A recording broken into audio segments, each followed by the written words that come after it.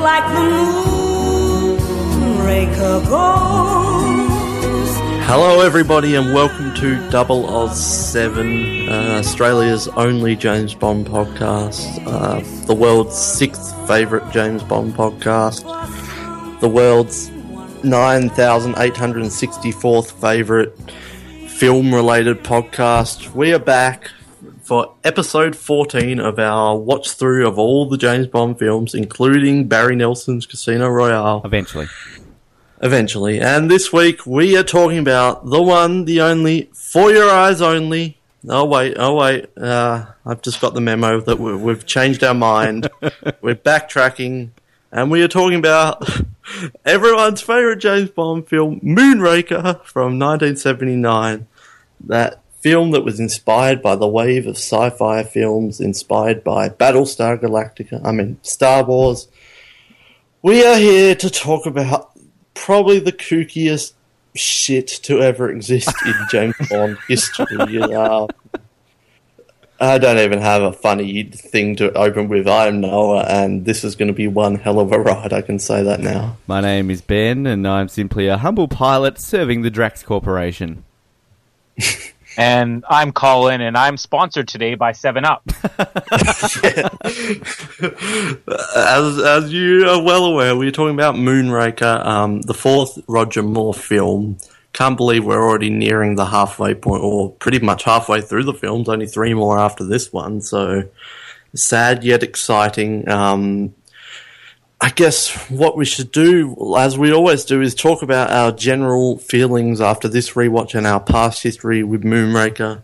And for me, I think if you get over the fact that James Bond goes to space, just get over it. It happened, just admit it happened and forget about it. If you can get over that little hump, then I think it is an enjoyable film, and even the space stuff is enjoyable for me. It is crazy. It is, tell you right now, it's not in my top 5. But it's just so much fun. I don't care if James Bond is kooky. It's just a fun film. I don't think it needs to be this serious Daniel Craig stuff, evident from me having Diamonds Are Forever second on my list. So I enjoy it. It's not high-class cinema, but it is a hell of a lot of fun. There's definitely some stuff in there that makes me cringe a lot and stuff that could have been fixed so easily. But I have to say, I enjoy Moonraker. It's a fun film. Yeah, look, I'm exactly like you, Noah, in the fact that it doesn't have to be super serious and, all that Daniel Craig-esque style. I've been well on the record of saying I love my over-the-top Bonds, and yes, I'm a Die Another Day fan, so I like that style of Bond film. I think when we did You Only Live Twice, we kind of mentioned that, Moonraker, and Die Another Day is kind of your real, wow, they really just went all out for that, didn't they? I think they've gone too far. I think the difference between this, Die Another Day, and You Only Live Twice is that this is just beyond the realms of going kooky. Like, this is just, let's wake up and go into a production meeting and just come up with the most outlandish shit ever. And, look, this, I think, is probably the Roger Moore film, this and A View to a Kill, that I have seen the most. I remember, I've mentioned, I think, in the last episode, that my dad made me watch this one very early. As a young boy, I liked it. Of course you do. It's made you watch it. Ben, you must watch James Bond in space or no dinner. You've been bad. Sit down and watch Moonraker. Well, I think that would be a good punishment. This one the most too for Moore. I think this would be a good punishment for something like, no, Dad, I'll eat my broccoli. Watch Moonraker.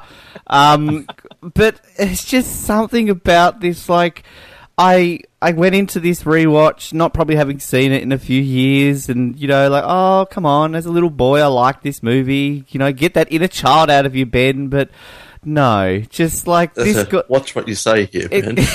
To be honest, I think it got worse, like, I feel bad this episode because I'm just going to be the negative Nancy whole time, but like it's so OTT, it's so ridiculous. The star of this movie is a frickin' pigeon. I'm just going to stop right now because I'm going to be talking a lot about this throughout this episode. I saw this first when I was a teenager, and I loved it then. I think it's slowly diminished for me over the years, but I still enjoy this movie. It's still really entertaining, and I think that it's in some ways unfairly criticized, like you were saying, how outlandish it is. And I think outside of the last half hour of the movie, maybe 40 minutes, I mean, the rest of it's just a standard Bond movie. I don't think that this is any more over the top than invisible cars and, you know, giant melting beams from space and a prissy former Korean, now DNA changed to Brit, who's in a robot suit on a plane at the end of the movie. But that'll be another day. We'll get into that. But this is still a fun movie, and the space stuff is actually some of my favorite stuff in the movie, as ridiculous as it is, because I think the first two acts of the movie tend to be a little bit flat because Roger Moore just doesn't have anybody to play off of. I'll talk about that a little bit throughout, but everything that is in this movie is ridiculous, and it's still fun. And I think to label it as James Bond goes into space would be like saying that, you know, You Only Live Twice was James Bond in a volcano for 2 hours. I mean, it's just a small part of the movie, and everything here is pretty enjoyable overall. We'll get into the film, but I've just got a question for you, Ben. If this film, say the climax of this film, they didn't go to space, they're just in like NASA control space center or something, and James Bond had to stop a rocket from being launched into space, otherwise it will destroy the moon or something like that. Something stupid like all James Bond villain plots. But if it was just a big battle in a space station on Earth, and there was no going to space, would you have a different feeling on this film? I don't think so, because I think, like Colin said, it's, you know, leading up to it, it's just a standard Bond film. I think as a standard Bond film, this is a poor film. Like, to me, Roger Moore is bored. I think the chemistry with him and Lois is non-existent. I think Holly Goodhead is probably the worst Bond girl in the history of the movies. I just think there's got so many problems in the lead up to the space, and the space just is the icing on the cake for me to really cement this is a terrible film. I just think the whole setup to it is poor. And the only thing that I like about this film, I love Jaws, I love the opening scene, and I am a big, and I don't know why, because sort of in watching it comparison, he's not that different to a couple other villains I was bagging out a few episodes ago. I love Drax as a villain. There's something about him that I really enjoy. But yeah, other than that, no, I don't think it would change that much if they, had the fight at like Cape Canaveral or something like that. Crab Key. I guess that kind of is the Dr. No plot, but anyway. We'll get into the film. Moonraker, 1979, Lewis Gilbert, the last Lewis Gilbert film before, well, the last one out of his esteemed trilogy of the same film. So let's just jump into it with the pre-title sequence, and we start with You Only Live Twice, a rocket ship being captured while the plane's flying through, exactly like the You Only Live Twice and The Spy Love Me. Gilbert really had a thing for bigger things sneaking up onto smaller things. He was bullied as a child. Yeah, and as always, we get a M talking to Moneypenny, and they need to get Bond, but he's on the African job, and cut to Bond, and he's on a plane. And we lead into one of the coolest pre-title sequences, one of the best stunts ever done, coming off The Spy Love Me. I'm not sure if it's quite as good as Spy Love Me, but it's still just so cool. Of course, as we already alluded to, Jaws is back, and it's basically this massive free-fall action stunt with Bond versus these henchmen and Jaws falling, and that's all it is, but it's just so cool, and there's so much going on. And again, this is kind of like The Spy Love Me, where it's like a little bit of plot at the start, but then it's also just a fun, like, not related to the film that much, just Bond on a mission. Like, this African job could have been a whole other film in itself, really. There's not actually a huge amount to talk about, but I just think it's one of my favourite stunts. Although Jaws falling into a circus, we could do without that. But I absolutely love this pre-title sequence. I don't think it's overrated or anything like that. See, I agree with you completely. As I think I just mentioned, I love this opening scene. It's a great start to the movie. And, I mean, the whole free falling and the fight in the middle of the sky as they're skydiving. I think it's brilliant. And it took 88 jumps to get the footage of this. I mean, it only goes for a couple of minutes, doesn't it? So, again, sort of classic Bond. They did all these stunts themselves. There were hidden parachutes underneath the stunt double suit. And I was reading that the stunt double actually had a very strong resemblance to Roger Moore. So that's why there was... Jake Lombard is his name.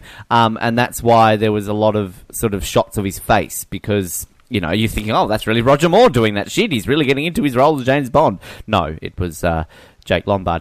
But, yeah, it's fun, and I like you mentioning sort of the M and Moneypenny scene that cuts into it, and, of course, you get the little line there that he's on his last legs, sir, as his hand is sliding up random flight attendant's dress. And I love the fact that, yeah, we get Jaws back. I can imagine everybody in the theatres right now is like, hey, Jaws! But... The two things I point out, I love it when they're on the RAF guys are on the plane, and the guy's like, just trust the RAF, sir, and the guy's like, ha ha ha ha, and that's the space shuttle like launches. Why is there a fully fueled space shuttle being transported to England? Like, they would not have fuel on that space shuttle, surely. Like, that's a danger in itself. And the one bit though, the whole skydiving scene, which I'm like, oh god, is when Jaws crashes into the tent and we get that spinning person that leads into the credits. Like, that's on screen, I think, for about 3 seconds too long. It's a bit awkward. I was waiting for the... like, doesn't it look like the man from the... famous man from the X-Files intro or it could have just been... I want to believe that the truth is I out there. love this opening sequence. I think that as a full, complete sequence, I think it does top Spy Who Loved Me. Spy Who Loved Me stunt will probably never be topped, but that was one shot. This sequence here, we have about 2 minutes of skydiving, and it is some of the best skydiving footage I've ever seen. This is one of the things that this movie really does well, is just capturing the locations and showing a lot of good aerial photography, too. It's something that Lewis Gilbert, all of his movies have been very good with. And the fact that, like, you can't take away from this, you could say it's just skydiving, but sure, maybe they had these parachutes underneath their jackets, but they're still wearing these like suit jackets too. And I can imagine if they had to panic and all of a sudden needed to pull this thing, it wouldn't necessarily be easy to take that thing off, you know, in the middle of the skydiving session. So the stunts are very exciting. The footage they got was incredible. It's a great fight scene. And I hadn't really, until I watched it this past time, I hadn't really thought of the same thing that you said, Noah, about this completely different mission that's not even really part of the rest of the movie, and how interesting that would be. Because for whatever reason, maybe it was because I was just younger when I was watching this movie originally, and I always assumed that he was already working for Drax at this point, which is of course completely false, because Jaws is only called in by Drax halfway into the movie. So it is kind of a cool idea. Yeah, it's kind of a cool idea here that Jaws is still after James Bond for some reason. We know Stromberg's gone. How many evil psychopaths are there out there who are hiring Jaws every time they need to kill James Bond? It's kind of a cool idea. They could just do a whole spin-off on that. Do you think Jaws returning would have been a bigger impact if Drax is on the phone? We'll get to that scene when he goes, all right, get me, blah, blah, blah. Do you think the impact of seeing Jaws at that airport smiling and doing all that is lost with him being in the pre-title sequence? Yes. Or do you think he needs to be in the pre-title sequence? I think it's lost. I think that, I mean, I see why they did it, but I think it would have been such a good review, like, oh my god, Jaws, yeah, he's back, even though he's like trying to kill James Bond. Yeah, because they don't name him in that Drax at the office scene, I don't think. Yeah, I think it would have been a lot better had they just waited till then. Yeah, it's kind of tough because without Jaws in the pre-title sequence, I don't know if it's as entertaining. As incredible as the skydiving stuff is, a random henchman, not as big of an impact, but it really is kind of... it's counterproductive to introduce him and then have this big reveal later on, because it doesn't feel like a big reveal. I almost wonder whether they should have just kept Jaws in the skydiving scene, moved that to halfway into the movie, and done something different right up front for the pre-title scene. I think that more than anything, they were just trying at this point to always top themselves. So we did, this in the pre-title sequence of Spy Who Loved Me, so now we have to do something bigger. Well, that trend doesn't continue into the next film, though. We'll get to that, though. Hello, Blofeld. Let's talk about the song and the intro. Not the best of the Bassie trilogy, let's put it that way. It's not that this song's bad, per se. It's more just, it's so boring. Like, I was falling asleep. It's just... And it's, come on, like, where's the fast forward button? So, I don't think the song, like, it's kind of catchy at some points, but it's just so boring. And the title sequence, there's almost nothing. It's just flashy, terrible graphics. It's not the worst one. It's kind of an extension of The Spy Loved Me, but watching it straight after The Spy Loved Me is just embarrassing almost, so...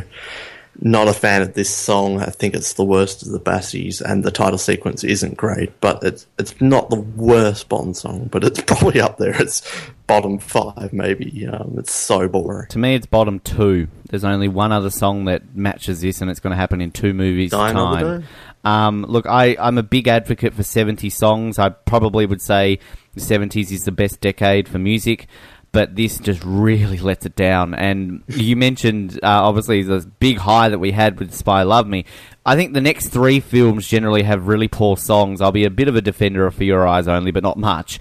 But, between this and then when we get to Octopussy, they're just woeful. And I think that this, alongside Octopussy's song, is the worst out of all of them. And... Look, I love Shirley. We can never discredit Shirley as what she's done for the Bond franchise. She's the only person to ever sing multiple themes, and she did 3 of them, for God's sake. Well, technically 4 if they had to use the Quantum of Solace one. But she just doesn't seem interested, and it kind of makes sense, actually, in reading that she was only brought in last minute for it, because they wanted Frank Sinatra to do it. He declined it. Funnily enough, actually, I was reading that Frank Sinatra not only was offered the song, he was offered the role of Hugo Drax, but turned it down. Then Johnny Mathis was approached. He started recording it, and then they felt it just wasn't right, so they bring in Bassie only a couple of weeks before this came in, and I think it shows, and... The lyrics are shit. Like, where are you? Like, yeah, why are they playing hide and seek? And it makes no sense. Like, just like the Moonraker goes in search of his dream of gold. Like, the Moonraker isn't going in search of gold. Like, what? Well, I didn't know the Moonraker was a guy. I thought it was a yeah. Why is the Moonraker a he? Yes, sexist. Isn't usually like boats and ships female anyway? Hashtag sexist Bassie. Well, we talked about how like Odd Job got his name, because it was associated with him. Like, who is the guy out there where Moonraker is the best description of him? And she's turned it into a... Well, maybe not she. Like, it's written by John Barry and Hal David. But, like, it's turned into a love song. Yeah. I search for love. I've seen your smile. This is not The Spy Love Me. Exactly. This is and like a sci-fi Bond in space. I feel there's like just no reference to anything in the film. So, except for the word Moonraker. Similar to... Yeah, they just made a song with the word Moonraker. It's a love song. Like, I reckon this is just Shirley Bassey's song, and she's like, "Oh, we'll change this lyric to Moonraker," and then it will work. Yeah, it was really written about someone called John... Just Laker. like the John goes in search. John Laker. But just changed. yeah, and the actual sequence itself, like, I think it sums it up when they have made it really slow that they've had to wait for Shirley Bassey to say the word Moonraker before revealing the title of the film. That's what we're watching. I thought we were watching For Your Eyes Only. It's boring. Like the song that we have Supergirl. Like, why do we have Supergirl flying, who then turns into like blue and red flashy laser girl, and then we have all these flying women spinning around like a washing machine? Like, there's nothing in this. Like, this is... Someone needs to put the X-Files music on. Nah, between until we get to Octopussy, this I'm calling it worst Bond song and worst Bond title sequence in the history of all the franchise. The song really doesn't work. I complained about You Only Live Twice that it sounded like a lullaby, but this even more so. I mean, I don't think anybody involved in this was really proud of the Moonraker song, and it really does show. It's just the funny thing is the score. John Barry's score for this movie is probably, you could argue, his most acclaimed and his most loved. But the song just feels like it has no effort in it, and you're totally right about the opening sequence. Even though I think that the title sequence is not as bad as Diamonds Are Forever or Man with a Golden Gun, where basically we saw nothing. We do have some things in there we could at least talk about, like naked Supergirl turning into beams of light, which is made even better when naked Supergirl for some reason That's a good metaphor for this film as a whole. The naked Supergirl even comes back spinning on as she sits on a glitter ball, which was my favorite moment of the credits. Naked Supergirl on a glitter ball. Spy Who Loved Me had a bunch of these crazy things in it, like we talked about it last time, but it still felt like it was within the context of the movie somehow. And this just there's no way you can make sense of this, and it's not even that interesting to watch. Strangely enough, the whole spinning silhouette thing at the beginning after Jaws crashes in there is probably my favorite part of the title sequence. Nothing in it. Maybe we could have seen like Jaws landing on naked Supergirl, and whoa, we could have had a better sequence. I think that's a different movie. Yeah, I think we've pretty much summed up that title sequence. Go away, Shirley Bassey. You've had your time. Never to be heard again. Well, maybe. Probably not. Maybe. Are you Shirley Bassey? Alright, let's get into the movie. And we start with Bond at the office, as always. And Colin, a bit of a reference to you, apparently crashed in the Yukon. Yes. Yeah. Station C. I should say, very sad that as I'm watching this with my wife, she goes, "What's Yukon?" And I'm like, one of our territories. Come on! I learned about the Yukon from Calvin and Hobbes. I've got a book where it's like Calvin and Hobbes go all the way to. They want to run away to the Yukon. This James Bond has such a cock tease with Canada. They always mention it, and then he never goes there. He always mentions, "Oh, well, let's go to Canada." No, about the Bahamas. Yeah, hooray for Station C. And we learned, as Ben said, that the shuttle was travelling to the UK and it was hijacked mid-air, and Bond has to go to California. Woo! Forget about the Yukon and cold Canada, and go to Drax Industries. He gets his watch dart, which I think is pretty cool, and shoots M's painting. thank you, 007. Yeah, which it really is a dick move because it looks like an expensive painting. Just has a massive hole in it now. And one of my favourite lines of the movie is, "You must get them in stores for Christmas," which I think is a really funny line. Not a whole lot to add, but anything to talk about in this little warming up sequence before we get to California, Ben? We should pay special note. This is obviously Bernard Lee's last appearance, and he looks very old in this film. That was sort of my real...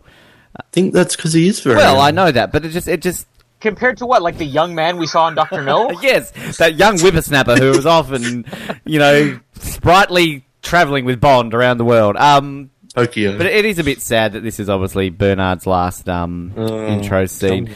I like the whole little interaction with Moneypenny. Like, "Oh, where have you been, 007? Oh, I just fell out of an airplane without a parachute. You don't believe me." Moneypenny dick moment. I thought that was some of the worst Moneypenny acting. No, I like the fact that it's Moneypenny dick moment. Like, she's been a real cow, and poor Bond's like, "You don't believe me." Like, why?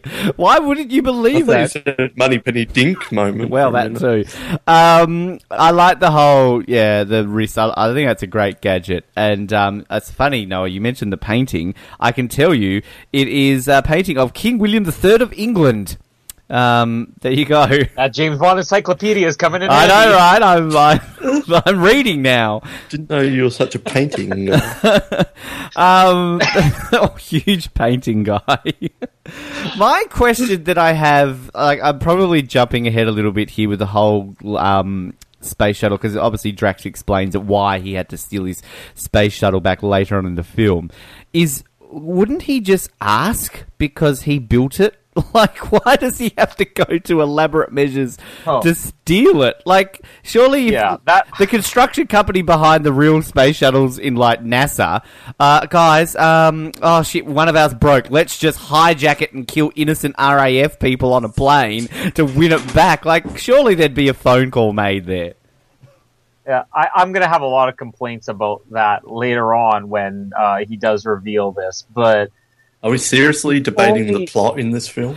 Well, actually, good point, Noah. The only explanation I can give is, does NASA know that he was building some of these for himself? And I think it's a question that is obviously unanswered, but that would be the only possible explanation for that.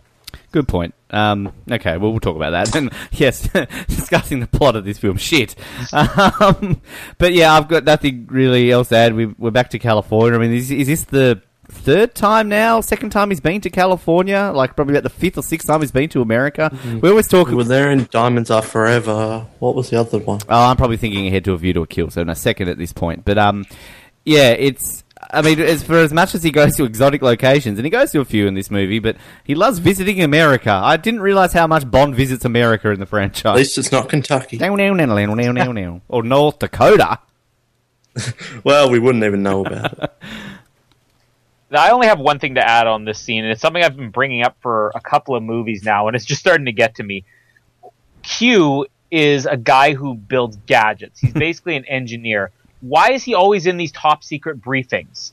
Like, it's starting to feel to me like a little bit unusual. Like, I can't really picture Barack Obama, calling his car mechanic into the Oval Office as he's discussing foreign policy. Like, Q should not be there. Like, does he have clearance for this? He's not a spy. Didn't we establish that he is M?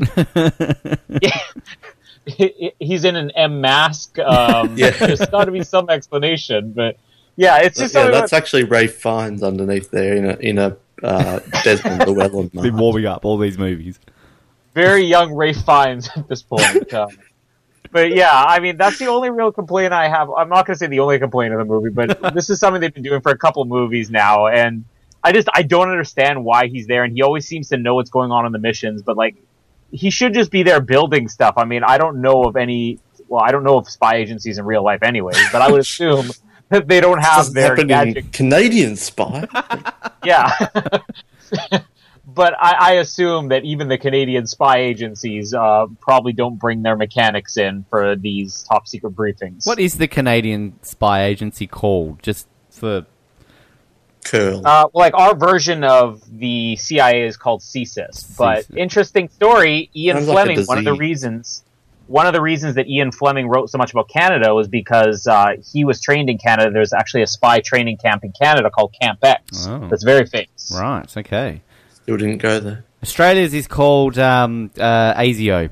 ASIO. Just for... ASIO? Yeah, kids at home, I think if you want to know. Canadians sound like some sort of disease, and Australians sound like something you'd spray mosquitoes with. Oh, mate, too many Come on, mozzies. get the ASIO. Get the ASIO, bro. Yeah, and Canadian CSIS sounds like some deadly disease. You will cease us and desist. That's what I was thinking. Shouldn't be making fun of these agents. No, they're probably listening. They get hacked. We're going to get, like, door knocks very shortly. Excuse me, sorry. I'm with cease. If we don't come back for your eyes only, easy. you know why. Yes, we'll be coming back for Moonraker. Cable Brandon will return with For Your Eyes Only. Oh, fellas. We may not be around much longer. Let's move on. Following here is a very long scene and quite a unique scene because we basically get to meet every one of the main cast in this little opening scene of the film with Bond in California, which is fairly unique. And yeah, he meets with Corinne Dufour, which I personally like Corinne. I've seen some bad things written about her. I think she's fun. Drax's personal pilot. Pretty sure she worked for Pussy Galore's Flying Circus at one point. But anyway, and we learn that Drax is obsessed with the conquest of space. And we fly over Drax's estate and we see the astronauts training, which I always thought looked silly. I don't know why. And we meet Drax's servant called Cavendish, if I've written that right. The star of the James Bond series, Cavendish. Cavendish? Did I write that? Former right? CSIS agent. Yeah. The name's Cavendish. John Cavendish. And we have the villain meeting this early into the film. Drax playing the piano and Bond meets him. Like, this is probably only 15 minutes in so far. Let's just cap it there. There's a lot to talk about here, but maybe just... You already mentioned it, Ben, but because we've introduced to it so early, we may as well talk briefly about Drax. And I'm with you. I kind of like him. I think they missed something with Stromberg. But here, I don't think he's one of the all-time greatest, but I think he's a bit bland just the way he looks. He doesn't really have much. He's got a bit of a lisp, but... There's not much there, but I think he's fun though. I like that he's got this massive mansion and all these people, and he's not my favourite, but I think he's good. But Ben, Drax, and this opening sequence where we meet basically the Bond girl, which we'll get to, and the villain this early into it, and we meet Cavendish, of course. Well, let's be honest, Drax is Hitler. I mean, he's trying to wipe everybody out to create a master race, so... Oh, yeah. He is essentially Hitler. I'll get... Except that Hitler didn't have a rocket ship. Well, haven't you seen... What was that movie where they had Nazis on the moon and they all came like iron something or other? Moonraker. Yeah, Moonraker. Well, I'll get to Drax in a minute. I actually don't mind this whole sequence, like the helicopter, the sweep, and the shots are fantastic. And it's shot so beautiful. It is. It looks fantastic. And like we see, he's building the Moonrakers and the massive mansion. It's such a beautiful house. I read a lot of this was filmed in France, so this is an actual place somewhere in France, which I want to go to because it looks incredible. I actually like Corinne. I think Roger Moore's got more chemistry with her than he does with Lois Shields' Holly Goodhead. And the actress's name actually is Corinne as well. Corinne Clary, I want to say. There's a umlaut above the E, so I don't know exactly what that means. I've got to pronounce it. But, yeah, it's interesting you said how we get this villain set up so early. I mean, my biggest question is, like, we kind of see in these villain setups, like, how he met Stromberg because he's a marine biologist, so to speak, so he gets a cover. Where's the cover involved in Bond meeting Drax? Like, is that ever established, how he gets... Well, I think he's supposed to just be a representative for the British government. And so he thinks he's going to apologise. That's why, okay. Although he could have called himself David Somerset, though, just to be sure. One thing, though, that, I think a big problem with me with this movie, we talked a lot about it in You Only Live Twice, how the whole movie was essentially Bond just running. He was constantly getting, like, chased after. But that was all in one location. To me, a lot of the problem with this film is everywhere Bond goes, there's somebody just there ready to, and it's never really explained how they know he's there. And, like, Drax is, like, straight away wanting to kill Bond. Now, if it is a setup based on, here's somebody from the British government coming to apologise, then Drax really must fucking hate the British government if he's just going to try and kill... what was that with the Prime Minister? Oh, come on into the giant spinning machine, Prime Minister. We'll give you a ride. But it's an interesting point, though, because that was You Only Live Twice, which was Gilbert as well. But then Spy Love Me, they kind of ditched that whole thing. Like, we had Jaws constantly chasing after him. But they kind of ditched the, let's have a henchman here, a henchman here, a henchman here. And it's weird that they decided, I'm not sure how much Lewis Gilbert had a say on that, but they decided to just bring back henchmen everywhere, like You Only Live Twice. And I know it's kind of a trope of the Bond films that's always there, but yeah, you mentioned Spy. Like, I think it's explained, like, if it's got a bit of logic behind why there's a henchman after Bond, I can easily look over that, because if I didn't, then I'd have a problem watching these movies. But, like, to me, like, Moonraker, just a big issue with it is, like, he's in Venice, he's just on a boat. All of a sudden, there's a boat out. Like, why? What's he doing? He's just like... Well, he stole files. Well, he's chilling in Venice before... Like, I don't know. And Rio, he's just on the Amazon. Like, how do they know he's out there? Venice. Like, he's... How upset is M going to be when he finds out, we have this important mission, the world could all end, and you're chilling in Venice? I don't know. I'm jumping ahead with a lot of scenes, but, like, I always love the interactions between Bond and the villain because, you know, it's again, the trope. They're just setting it all up. And with Drax, like, he really is a Stromberg or a Largo if you kind of analyse. Like, he's not a Goldfinger. He's not super eccentric. He's not a Blofeld. Like, he's kind of a bland character. But I just think the difference with him is just... the evil vibes. Like he's this, he's not a Stromberg who just isolates himself in Atlantis and it just has nothing else but the fact that he wants to have this scene. Maybe they're kind of similar in a way that Stromberg wants to have this underwater life and Drax wants to have a space life. So they're kind of similar. But Drax being this really rich prick on his piano and he's just surrounds himself with people and he's building in this space. There's just something about him that I enjoy as a villain. Maybe I like Hitler. I don't know. Yeah. Probably should have said that. But I edit point, Mr. Lazy. I do like the interaction with the butler guy. What was his name, Noah? Cavendish. And then the whole scene where Drax is like, oh, and the only influence that your country has had on Western society, afternoon tea. Would you like a cucumber sandwich? Yeah, that's one of my favourite lines. Mildred there's like, oh, fuck yes, I want a cucumber sandwich. I'm hungry, Bert. Well, we Mildred's covered so much old. we covered so much of what I wanted to talk about in Drax with this. Drax is not a great villain. I think that as an actor, Michael Lonsdale's about as bored as everybody else in this movie. So I think between the two villains, Stromberg versus Drax, I think that we get a better performance out of Stromberg, but there's more time given to developing Drax, and he has a little bit more of an interesting character.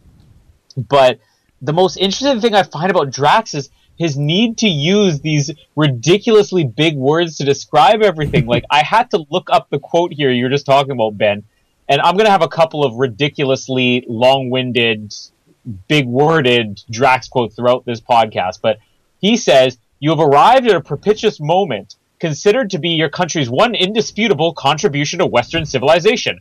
Afternoon tea, may I press you to a cucumber sandwich?" Like, it's just... Did Ian Fleming ever in his wildest dreams think this is what a Bond villain would be? I mean, he's just it's such an unusual introduction to his character. You have this very distinguished man offering cucumber sandwiches.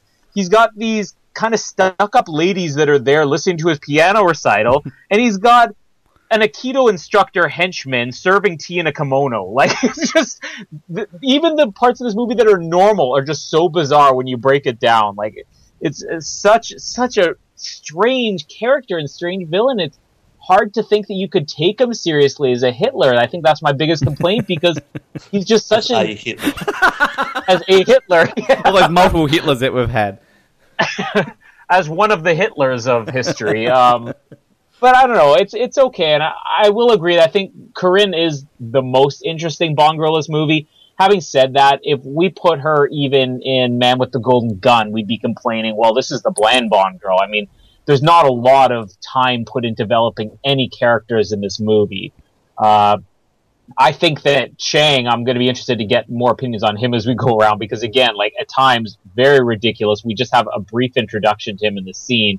Very ridiculous henchman, not particularly memorable, but yet something kind of funny about him. It's funny with this whole scene, you get obviously that sense of Drax control, though, like with the whole dogs, with the way he puts the meat on the ground and then he can click his fingers towards them as well. And like how he has the women there, as you said, like just watching him play his piano, and then he's just like introduces them to Bond and then they leave. Like, yeah, which is such an awkward moment, too, because they're like, oh, this is, Miss whatever and the Countess whatever. This is Mr. Bond. And they just sort of look at him and get up and walk out. He said something about Bond's reputation. Like, did Bond slam both of these girls before? And I just have to quickly say before Noah moves on, like, I also love the fact that when he's there, like, oh, escort him to Dr. Goodhead, like... Bond's assuming that it's a guy. There's no puns or anything like. There's no, oh, I must be dreaming or anything like that. Her name's fucking Goodhead, for Christ's sake. And then, like, as soon as he leaves, then we get Drax. What's his line? Like, see that harm comes to him again. Like, he's just met this guy. He's thinking he's somebody. Like, he's got to know who Bond is. Clearly, again, James Bond doesn't really keep his profile. I like to think that. Harm is the other servant with Cavendish. See that harm comes to him. And also, like, do we ever know where Drax is from? Like, is he France, German, French? Like, he's not English. He's not American. He's from outer space. Comes from the Moonraker novel, but other than that, this movie borrows bare nothing of the novel, really, other than the name of Drax. Well, here's an interesting little tidbit, and I'm not just doing this so I can play this song. Song. But I was reading in regards to Die Another Day that they actually used a lot of names from the Moonraker novel that weren't used in this film, in the Die Another Day film. So there's a weird comparison between, and we were talking about... Well, it's not even the Bond girl. In the novel, it's Gala Brand. Yeah. And they decided that it wasn't saucy enough or something. Right, okay. Which is sad that we've got this kind of missing Bond girl who's never been used. Poor Gala. Alright, moving on, and we're introduced, as we've already mentioned, to Drax's random Asian henchman named Chang. Or, as my subtitles said, Cha, but Wikipedia says I had Chang. that too. Wow. Yeah, well, my subtitles were saying Cha, but have Wikipedia says it's Chang, so I guess we call it Chang. Him Chang. The subtitle guy was just... couldn't type an N, and his N and G buttons weren't working on his keyboard. Well, I thought they were saying his cucumber sandwich was wedged in between the N and the G. Yeah. So, Chang, who I'm convinced exists only as a reason to introduce Jaws into the film. Like, that is the only reason this guy exists. And why? Why does he just have a random guy who does not fit in with anyone else there? He's like, did he just travel to like China or something, grab him and like... He worked with Goldfinger, like he went with Goldfinger on a trip to recruit henchmen. Like, oh, Asian people, let's get there. No, go back even more so. Remember Dr. No when Bond knocked out that one guy and he was just wandering around Dr. No's lair? Like, Chang, you idiot, what are you doing? That's him. That's his dad. He's at the same henchman recruiting agency as Jaws is recruited. Well, you were talking about that Jaws thing. Like, they didn't have the internet back then, but they must have some agency like henchman recruiting agency. This is Jenny. So you want to be a henchman? That's a reality show now, isn't it? So you want to be a henchman? Well, it's just like... Was like Stromberg friends with Drax or something? Like, how is this Jaws? We'll get to it. It was on the cover of Henchman Digest. Yeah. They had piano recitals together. That face of Jaws on the cover of Henchman Digest. He was Mr. May, Henchman of the Year. Alright, so we were introduced to Cha/Chang, afternoon tea, and Dufour takes Bond to Dr. Goodhead, a woman. Dr. Goodhead. Can we just stop? The name is Dr. Goodhead. Obviously, it is one of the most blatant innuendos, but I still think it sounds sci-fi. Like, that sounds like a name that would be in a bad 60s sci-fi movie. Am I the only one who thinks that? I think you're the only one who can think logically. The person's name is Dr. Goodhead. Like, where's the line named after your mother, perhaps? Yeah. My biggest... I'm going to jump... We're going all over the place here because of Goodhead, but... Named after your mother. when she does introduce herself to Bond, and he's like, you know, oh, I'm Dr. Goodhead. He's like, a woman? Like, he's all surprised. Like, was he hoping to meet a man named Goodhead? Like, where's the surprise coming from? We'll get to that in Skyfall. But this is the thing that I think, in all seriousness, when I say Moore looks bored, like, there's no, like... There's the perfect opportunity for some cheesy, like a woman. That's his comeback. Like, well, Moore didn't write the freaking script. I don't know then, but like, how bad was it when Connery wrote that scene in Thunderball? But like, there's got to be a play on it. Like, this is the thing. Like, Pussy Galore. Like, it's you know what the purpose of that name is, and Connery plays it up. The script plays up to it. That if you want to put to it there, you know. And then we had Plenty O'Toole, named after your mother. Like, there's always these things. Like, Goodhead is probably the most ridiculous name. Like, next thing we're going to have is, like, Mr. Tight Vagina. Like, there's not even... like... I think it works that he doesn't make an over-the-top thing because it is such a blatant name. It's an Austin Powers name. It's like a Vonna Hump-a-Lot. Or, like, you know, a lot of vagina. There's nothing there to hide it. Like I think it's it should be like hilarious. pronounced in French or something like, "Oh, my name is Gouhet? Gouhet." The D is silent, but it's spelled Gouhet. I think it's worse when you say good hair. It's creepy. We learned that she is a fully trained astronaut on loan from NASA. You know how she got fully trained because she's good at head. Like, come on. I can't give this up. It's terrible. And we have a really ridiculous scene, but we get Bond on the motorized traction machine. I mean, the centrifuge gravity machine. I don't think it's as bad as Thunderball. They do it better here, but it still looks ridiculous when they speed it up, like, so far. And, like, does Chang, like, he just tells the guy to leave, and Bond gets on this machine and then presses the button, and then it doesn't work, and it's just... It seems like a scene that doesn't need to be here. It's just, it gets silly. Chang looks so stupid at the controls. Like, would Holly Goodhead really just leave when, like, this guy who doesn't even work there is on this big machine?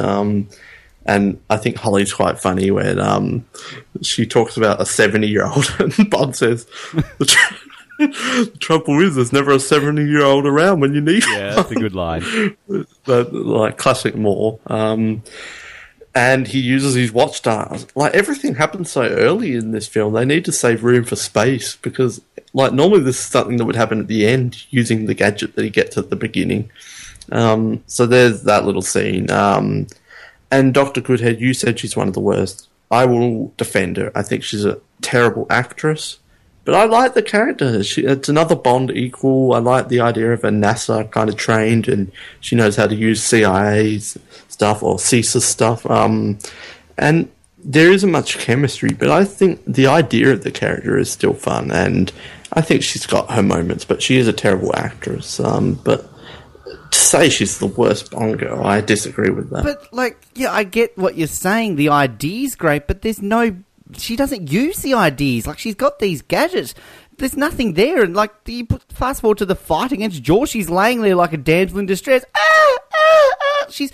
Well, Anya was kind of like that too when Jaws showed up. Can I just point out, and Colin is going to fly over to Hobart and give me a cuddle right now, Rosie Carver is a better Bond girl than fucking Holly Goodhead. Yes. Holly Goodhead is shit, and I just... She's not that bad. Besides her name, like, you wouldn't remember her. Like, there's just nothing there. This scene is hilarious. It's up there with the wobbly thing in Thunderball. Like, but the difference is here, I've written here, Bond is a pussy because he's like chickening out for pressing the red button, and they said he should pass out at 7G. What did he get up to? About 10? 20. Well, 20 is meant to be fatal. I love the whole like little flash that we get to him and the wrist. Like, oh, that's what I did with my wrist. Like, you had to like flashback. You had to remember. Like, I thought he was dying and his life was flashing before his eyes there. Yeah, it was very creative of Lewis Gilbert to use flashback, wasn't it? The thing that's hilarious, and you mentioned it, like with Chang, like he just rocks up, whispers sweet nothings to the guy at the controls. Like, oh yes, fair enough. Whispers. Drax. Here's your champagne. Drax. What? No, he whispers in his ears. Holly's gonna go give some good head. Oh right, off she pops.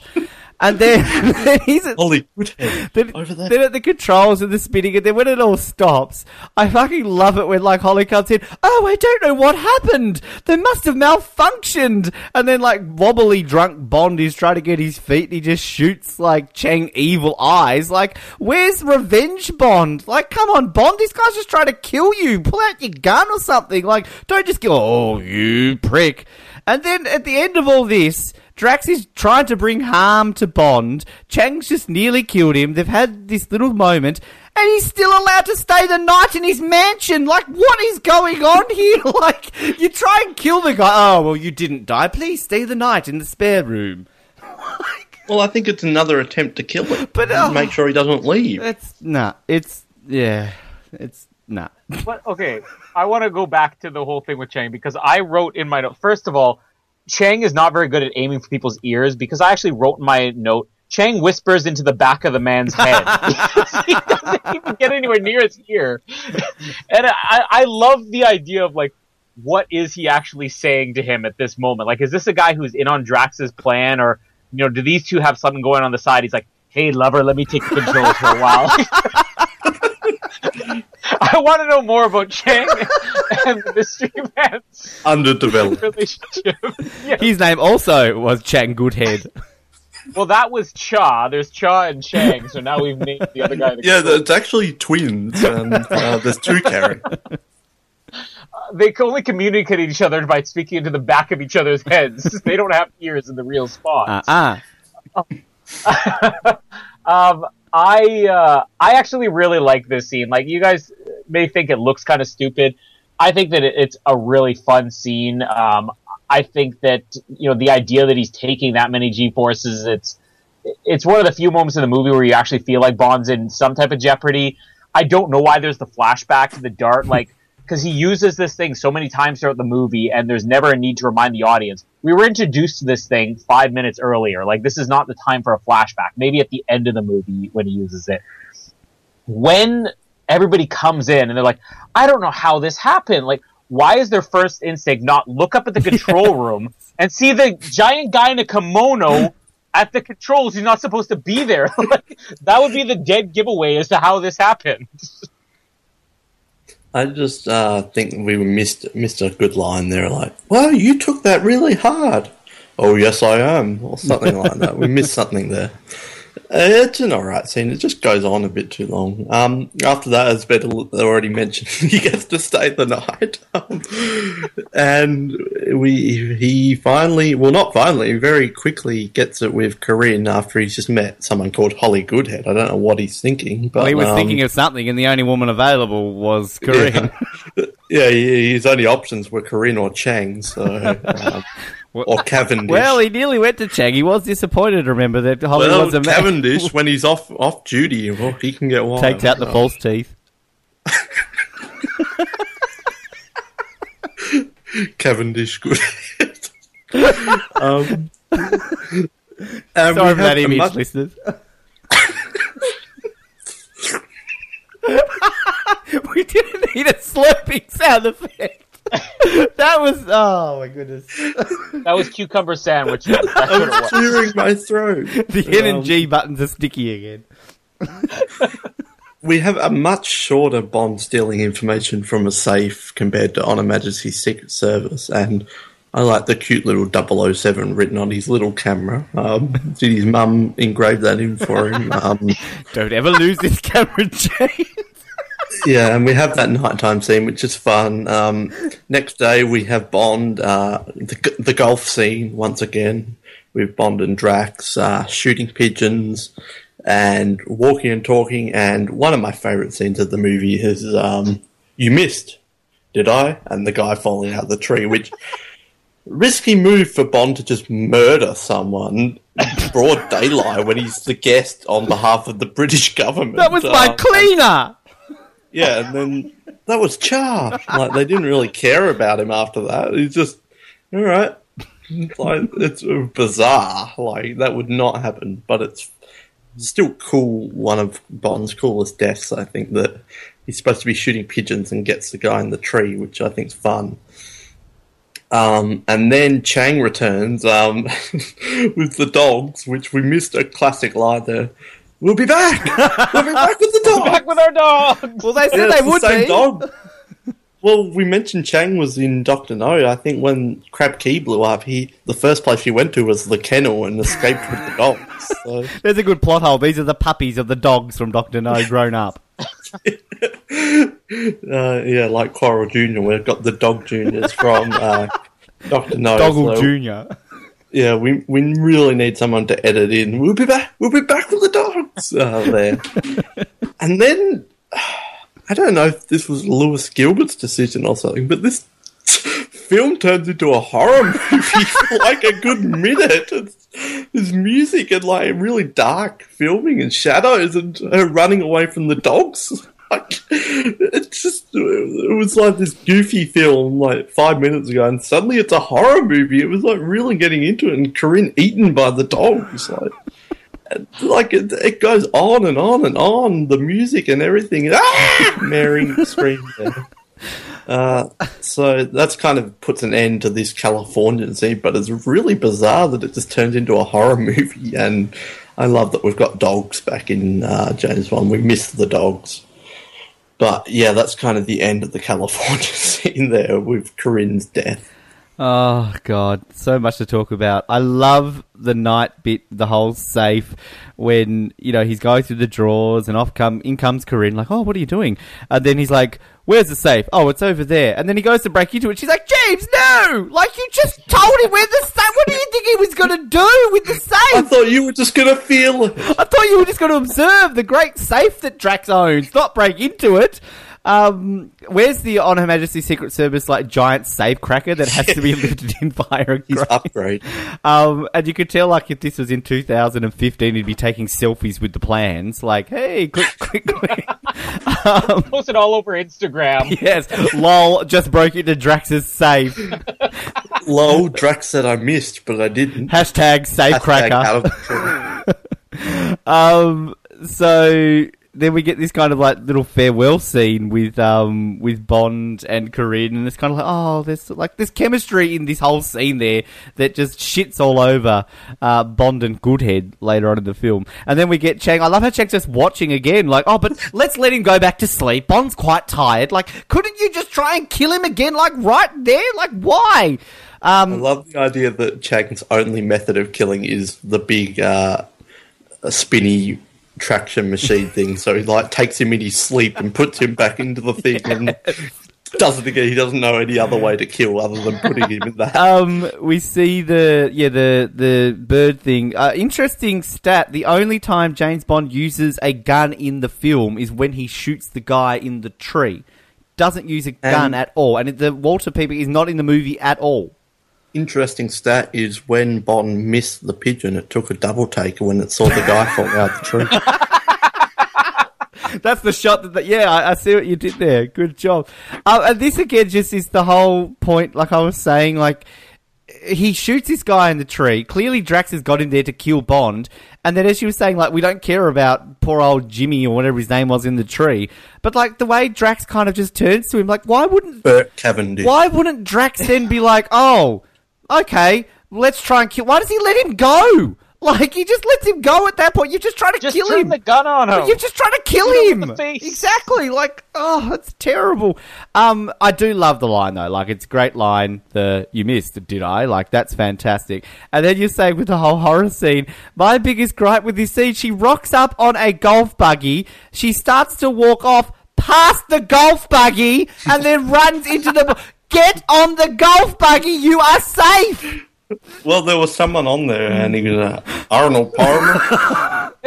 But yeah, he's taking up all the space on the golf buggy. Don't run up the stairs. What are you doing going up the stairs? Yes, I just love the idea the dogs jump onto the golf buggy and chasing after him. They might as well. This film is that whack. I think to this point, probably the strangest death sequence in the history of the Bond. Might be in all of them, but yeah, as you said, she's running through the thing, and to me, it reminded me of the Thriller film clip. We just needed a Michael Jackson werewolf chopping down trees at this point. I first have to start with the 007 camera. It is kind of like what you said, Ben, about just having his name on it, because I wrote in my notes here, did they keep mixing each other's up? One day it's oh no, this is 002's camera. We just got to get our names on these things, Q. It's Q, put our names on these, and while you're at it, can you please put our names inside of our underwear, because we keep mixing that up too. There's just so much disorganization in MI6. Well, it's because he's always in the office and not doing his job. Yeah, exactly. Hanging around him. If Q would just stay in his workshop where he's supposed to be, these guys wouldn't need their names printed on everything. That's why we don't have a cool car in this film. Well, he gets a cool gondola. I mean, that's something, right? It does kind of fly a space shuttle. So cool is one way. Yeah, exactly. I'm sure Bond was I'd really love to have that Lotus. All I got stuck with was the space shuttle. You guys took all of my material on the whole shooting scene, which is the best scene in the whole movie. Roger Moore plays it so well. Just did I the way that even it's edited is just so great. I always love that part, but I always thought of it the same way too. And it's not even a thing about if you think about it, it's kind of funny. When the guy drops out of the tree, I'm genuinely thinking to myself, What if that was the gardener? Like, It's Cavendish. It was like, geez, man, that was Charles. I just sent him up there to trim the branches. What are you doing, man? There's so much more that we could be seeing out of Drax in this movie. The horror scene again, like, it's funny because I remember when we finished The Spy Who Loved Me saying that, you know, we all seem to have a slightly different opinion on Moonraker, but we'll probably agree on everything, and that's exactly what we're running into, because it's just this sadistic death scene, and, you know, John Barry, like, total credit to the music, but it feels so out of place. You know, we have this joke. The last person to die in this movie was played off as a joke, you know, completely, like, the funniest joke in the movie. And now we have this thing that's, you know, straight out of The Howling. I mean, it's like just short of them turning into werewolves and us seeing them rip her face off with their teeth. I mean, Lewis Gilbert went to a really dark place on the day of filming. That's the only explanation I have for that scene. Well, we always talk about how the films keep up with the trends, like the blaxploitation, the film. So this was kind of the horror movie era, just like the idea that Drax's head turns around like 360, like The Exorcist or something like that. All over. Yeah, that would have been good. Power of Christ compels you. Some harm comes to him. The power of Christ compels you. It's just, yeah, it's one of the most unique and bizarre scenes in the entire series, I think, and I was cracking up through the entire thing because of how bizarre it is. That's horrible, isn't it? Oh, Noah, I was just cracking up laughing at this poor woman chasing... It just goes full tilt horror movie, everything about it. Her limbs got ripped off by the dogs, and I was laughing. It's like Colin and his Burning Man obsession. People burning, yes. So Colin likes burning people, Noah likes people getting ripped to shreds by dogs. And Ben can't stand the sound of biting metal. And I thought you would have established that this film is fiction.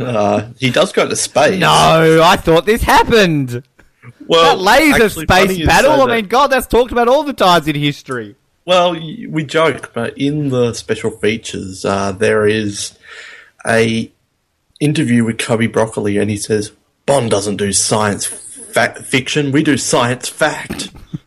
Yes, good job. Really? NASA really has laser beams that they use on each other in space. And can get into space on the last minute call in 30 seconds. There's no preparation for a space shuttle launch at all. It's just like getting in a car and driving. Yeah, if you want to demonstrate science fact, I'm not sure if this is the film to do so, but anyway.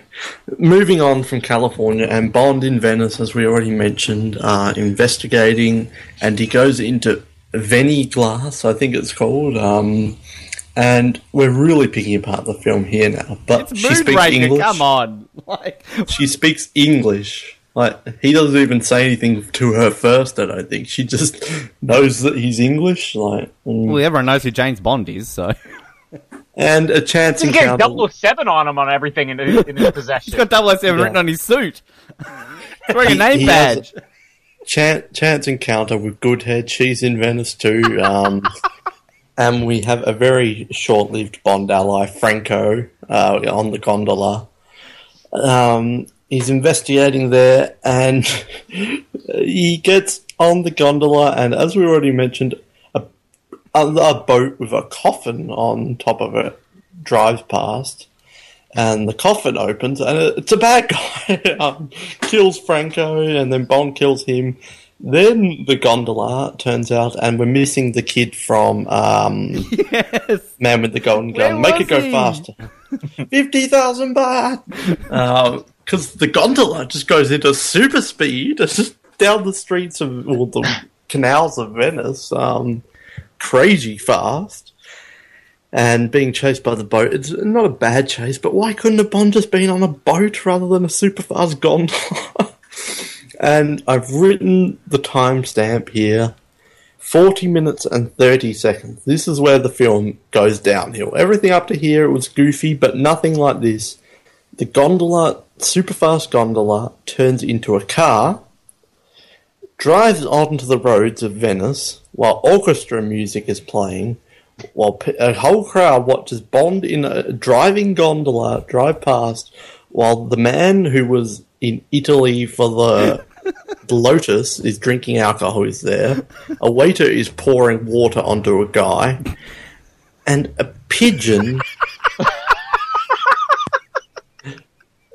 does a double take at what is happening because I'm with the pigeon. This is whack. You forgot how it ends, where the gondola suddenly turns invisible. So, all while this great orchestra music is playing, the pigeon just can't believe its eyes, what it's seeing here. And he continues on his way, and no one calls the authorities, and no one views this as anything too crazy because he continues to stay in Venice. He doesn't get deported or anything for having a super fast car gondola. And the pigeon, while it only lived for one more year after the making of this film, never saw anything quite as crazy as that. I haven't actually talked about this scene, but I think my tone and expressions pretty much sums up my thoughts on this scene. Can I just point out that at this point we're still watching a James Bond movie like this? I'm lost for words at this. Is just ridiculous. Like, Noah started off perfectly by saying a chance meeting with good head. Well, I wish all our meetings went that way. But, like, it's like, I'm just going to skip over everything until we get to the... Is it a hovercraft or is it a car? I thought it was a hovercraft. I think it turns into a hovercraft, like, yeah. Oh, same difference. It's a freaking gondola. I don't think we need to debate the science fact of this gondola. But look, I just want to point out again, in my long-winded defense of Die Another Day, it's going to take us 20 episodes. Like, people bag out the invisible car. It's at least explained in a Q scene or an R scene. This just comes out of nowhere. Like, as I said, he's chilling in Venice. He gets dead coffin guy coming after him. Again, he's a bad habit of hanging around funerals with people trying to kill him. That was Morton Simon. And then he's just, got super speed gondola that just happens to have hovercraft. Like, who thinks of this? Like, when? Was a hovercraft new in the 70s? We get the music. There we go. Like, and this scene is just summed up by a freaking pigeon. Like, giving a double take. Why? Why is there a pigeon?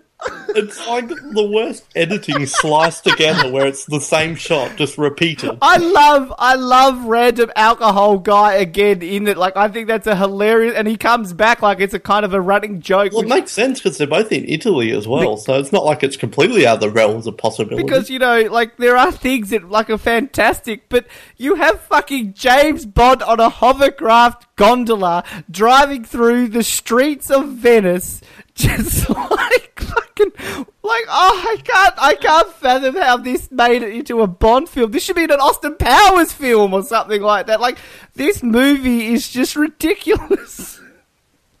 This is my favorite part of the whole movie up until this point. And I don't think the boat chase works at all as an action sequence, but the second it turns into a hovercraft, I'm totally on board. Like, I love this. The pigeon double take, like, this is completely absurd, but somehow this is the one point in the movie where the humor really works. And I think that Roger Moore is bored because he doesn't have anybody to play off of. And if they had just had the pigeon on his shoulder the whole movie, this would be a top 10 instantly. What's that, pigeon? Sidekick. That's the new Pete, quarrel. Pete the pigeon. Karen Bay and Quarrel, we got pigeon. Oh, I don't know, Pete. Let's take a left up here. Anything else to add, Colin? No, I think it pretty much speaks for itself, doesn't it? I love the fact Colin played the music. That music. You have to love the double take pigeon just because it is the most mental thing we'll ever see in a James Bond film. And I have to say again, just really quickly.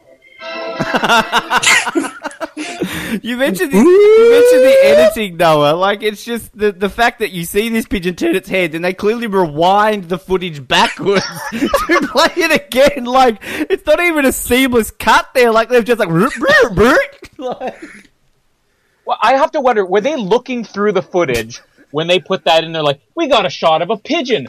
We can do a pigeon double take. Or was Lewis Gilbert one day, it's like, I know we're 3 weeks behind on schedule, but you guys are going to point that camera at that pigeon until it does a double take. And eventually they're like, we give up. We'll fix it in editing. I think we're all missing Peter Hunt at this point. God. Well, I actually think it's been firmly established that John Glenn is responsible for the pigeon double take, which... Yeah. One and of they his gave men... him the next movie to direct. Yeah. Wow, that pigeon Well, you did so scene. well at that pigeon double take. Do you want to take for your eyes only? It must include at least 3 pigeons. One of his many great contributions to the James Bond. We need a pigeon count, starting from Moonraker. Yeah. I like the pigeon double take just because of how crazy it is. But yeah, that scene is like... And the thing is, you could take that scene out of the movie and nothing changes at all. Well, there is no it's like plot. Ben said. Yeah, I mean, it's like Ben said in the beginning. This is You Only Live Twice. There are henchmen chasing Bond, and when they do chase Bond, there's no explanation, there's no reason. They're just there, and then it ends, and it's like it never happened. So that's where the movie really doesn't work, is that these action scenes are all built around henchmen that we don't care about, and we have no explanation for why they're there. I'm going to say I like the scene only in an ironic way. Like, we've been laughing at it. It's just hilarious because it is mental. And 5 minutes ago, we were watching a horror movie where a dog attacked a woman. Yeah, let's move on. Probably the craziest thing we'll see in this film, and they go to space. Spoiler alert. So later that night, Bond is sneaking around, and look, Samurai Ninja Guy, aka Chang, is here. He's travelled to Venice as well. I don't know if he came with Goodhead or Cavendish or what, but he's here. And we have a massive fight, which I think it's a cool fight. I think I read somewhere that's like the most fake glass used in any film ever. Yep. Which is pretty awesome, I guess. I always like glass smashing. It's fun. It's a good fight, even though Chang/Cha sucks. And why is he in Venice? And here he is. Why didn't he kill him in California? But anyway. And the good fight is kind of ruined when he gets chucked through the clock, which is cool.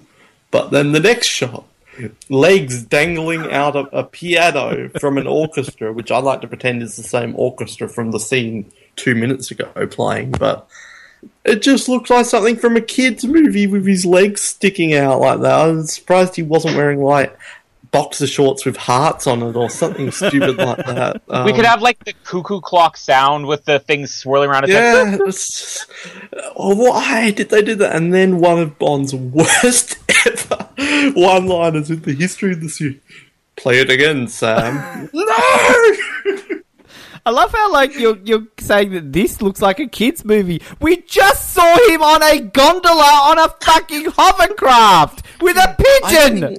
This annoys me more. Anytime I see him sticking out with the piano, it just really frustrates me because it would be one of the best fights. And if they just chucked him through the clock and then that's the last that we see of him, we just assume he falls to his death, I think it makes for probably the best scene in the film. But then they add this on the end. There are so many times in this film where if they just did small tweaks, it would make it so much better. But we'll just quickly get to the end of this scene as well. Bond, back with Goodhead, learns that she with the CIA. And then Bond gets Goodhead. Bond back with Goodhead. He's been having bad head all film until this point. Yeah, well, he gets Goodhead with Goodhead, finally, well, not finally, quite early in the film once again. And let's cap it there, because then we go the next day with Drax back. But this scene is cool, but play it again, Sam. You missed the whole scene where he, of course, discovers the vials and that's right. and the accidentally kills 2 scientists in the process, and the whole hat scene when he's wearing his lovely little Venice-style hat and he throws it onto the boat. I like that. That was kind of cool. I think he needs to hand in his license to kill because he's just whoops, they're dead. Yeah, so he discovers obviously this like gas stuff that we obviously will come into play later on, but the whole fight, like, I actually kind of don't mind it. like, I don't think the whole play it again Sam line is that bad. It's not as bad as he's got a lot of guts.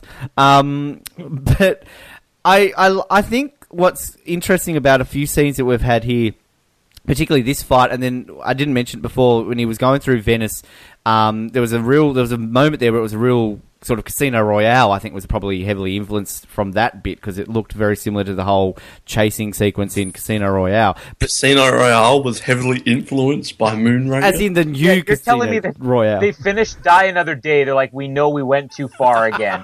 Got to bring it back to the basics. Let's start by copying that scene in Moonraker. Yes, that's... Play it again, Vespa. And also, but this whole fight sequence in the clock, like, I got real Skyfall vibes from it with, like, the colours and the night and, I don't know. You knew the 21st century James Bond films were so heavily influenced by Moonraker. But yeah, you said about it's the whole fight scene in that little museum. Yeah, apparently the world record for largest amount of breakaway sugar glass used in a single scene, which is quite fascinating. And hey, here's my reference point. I was talking about this in the group last night. If you've actually seen the Die Another Day film clip, in which Never seen it. Madonna sort of has a fight with herself, it's all kind of shot in a room basically exactly the same as this one in Moonraker with all the glass cabinets and that, but it's sort of replaced by all the little artifacts by actual throwbacks to Bond films. I do love the sequence when they're fighting though, and they've got that really rare, $1 million thing, which, she joked about before in the museum bit, and then Bond's about to throw it, and he's like, oh no, I better not, it's worth a lot of money, and then Jack just like, smash! I think that's good. Good head. But yeah, the whole Bond hooking up with good hands. We're so children. Like, we can't stop laughing at her name. Well, I can't. You... Her name is Goodhead, people! We're trying to be consummate professionals here, and Ben's having a giggle fit at Goodhead's name. Could you imagine, like, James Bond if he's got, like, a little notebook keeping track of his conquest, and he's, like, written, okay, Pussy Galore, Holly Goodhead, and somebody gets the book and, like, James, what was her name? You've just said that she's got a lot of pussy and that she was good at head. Like, no, that was their names. Like, come on. But, yeah, I've got really nothing to add on the whole hookup because he discovers that she's a CIA agent. Fantastic. Let's have sex. And I'm just like, yawn. Come on. These two are just, there's nothing there. There's more chemistry between Bond and the pigeon. I'd rather him hook up with the pigeon. I'm going to start with the good head scene because I want to talk a little bit more about the fight scene. The good head scene, really the only thing to mention here, like you said, there's no chemistry. It's not Moore's fault. I mean, he can only do so much with a woman with the screen presence of a pigeon, a stuffed pigeon. But the scene itself is basically reused in Tomorrow Never Dies. And Tomorrow Never Dies shows you if you have somebody who can actually act in a scene, even if she barely, had learned English at that point, the scene can work. So I do like the idea. I've always liked the idea that there's, these gadgets and he's sort of testing them out and does he know what they do or not. But other than that, Goodhead's presence in this movie doesn't even need to be there. We talked about how a lot of these scenes can just be taken out with the action scenes. She's just there. It's always like, maybe we can work together. And then they sleep together and then they're gone and they're separated and they're surprised when they run into each other 20 minutes later in the movie. So Goodhead could have been completely cut from this movie and just introduced in the last act. The fight scene, I don't even care about the leg sticking on the piano and the play it again, Sam. I mean, it's a bad end to it, but we weren't faulting the skiing sequences in On Her Majesty's Secret Service because he said he had a lot of guts at the end. This fight scene is one of the best fight scenes in any Bond movie. And it's, again, a lot what we talked about how if you can't have two really good stuntmen fighting each other, Roger Moore is, 51 years old at this point. And it shows. Use the environment. Yeah, it does show. But use the environment. It does show. I think if you put this up against Spy Love Me, it's not going to look much different at all. I disagree. Well, he does look a little bit older. I think a little bit. Yeah, but it's more so physicality is not there as it was in Spy Love Me. We saw him swinging from Louis Gilbert's invisible camera, and here in the fight scenes, they're clearly just using the environment more than they're using Roger Moore. But it totally works. I mean, it's such a great idea for a fight scene. You got all this smashing glass, and we said, why is Chang there? I mean, Chang was there so they could do this one scene, and for that, it's worth it to have him with him in his awkward bowl cut and kimono. I mean, I'm happy just because we get this great scene. Rest in peace, Chang. Rest in peace, Cha. I'm going to up the there end. with Hans and Vargas and Sean Campbell. They're all in. They're all in some golden type of turd of fame. golden turd of fame. But I will. Chang and Vargas and I might Sean have an Campbell. argument for this when we get to the Hall of Fame later on. We'll have to see how the rest of this movie Oh progresses. fuck! I forgot we've actually got to choose scenes for this to put in the whole. Oh god! I forgot you until we started talking about this scene. I'm Gondola. like, this will be a good one. No, that gondola's not going in the Hall of Fame. I quit. Did we talk about the I know you briefly mentioned the whole gassing the scientist by accident. Here's something interesting about that. Goodhead is proof that don't laugh, Ben. I was gone. You say Goodhead is proof of what? You can have a good orgasm. Like what? Goodhead is proof that in Drax's organization, not everybody knows about them destroying the world. And yeah, these guys are working on the gas, but how do they know what it is? The fact that these two men die by Bond basically being clumsy, and the look on his face is sort of like, didn't see that coming. He just gets up and walks away. Like, we talked about how Bond was like, cold-hearted killer back in Dr. No. This is the most sadistic and heartless thing Bond's ever done. How is this just glossed over in the movie? We want to talk about absurdity. He just gassed two men to death and doesn't even seem to care about it. Again. You reminded me of my arch nemesis, Professor Dr. Metz. Or again, just proof that Drax is Hitler with the whole gassing scenario. Like, yeah. Yeah, well, speaking of Drax, we have the next day, and we have Bond meeting up with them and Frederick Gray, I think his name is. And they've overnight done a lot of work because they've got rid of the laboratory and they've just got this other room now. So I think Ken Adam maybe helped them out with the changing of sets there. And Bond kind of gets in trouble, and Frederick Gray's never been more embarrassed in his life. And we have Drax just there in a random scene because he's in Venice too, apparently. Everyone's here. And Bond has to take 2 weeks leave of absence to head to Rio. I go to Rio de Janeiro. Yeah. And then we have that scene that we've mentioned many a time of Drax ringing up. We don't know who he's calling, but he's calling for a Chang replacement. And no, he doesn't get Hans. He doesn't get Vargas. They were busy. Being dead. Yeah, and they don't actually say who it is, but I think we all know. But it's just, I think we've already glossed over this. But like, who is he calling? Like the recruitment agency, Jaws' mum, Stromberg's estate. Like, it's just, I love that Jaws is just like a henchman for hire. It's hilarious, but not too much to add to here. But let's just cap it before we get to Rio. I love Mrs. Jaws. Mrs. Jaws, can Jaws come out to play? Yeah, no, I think you've summed it up well, and we sort of joked about before about where they get it from. I do love the whole airport scene though, when he goes through the scanner and he just smiles and the security guard's like, oh fuck, off you go. Like, best security ever. I really hope. I love that Jaws just takes a commercial airline. Yeah. Like, doesn't even have a private plane or anything. I really hope like this is a training film for like the security in like US airports in 2015. Like, do not let this happen. If a guy has metal mouth, you don't just let him through. But yeah, no, I think we mentioned it at the beginning. Like, this would have been a perfect opportunity to just be like, "Oh, Jaws is back! Shit's about to get real." But yeah, it wasn't, and that's all I have to say about that. Yeah, they have some great interior decorators to have that probably 12 hours. It's starting to get sad at this point that we know this is one of the last times we'll see M, and it's one of the first times we've really seen him kind of on the job with Bond. And I didn't know that this was his last movie when I originally saw it, but when you rewatch it now, it really does feel like they were going somewhere different with him. And I don't know if they knew this was going to be his final movie or not. I can't remember if I ever heard that, but it feels like this is what they ended up doing with M when Judi Dench was on. It was like, get him a little bit more involved, and it's so unfortunate that we didn't get to see this in one or two more movies where he's out on the field with Bond a little bit.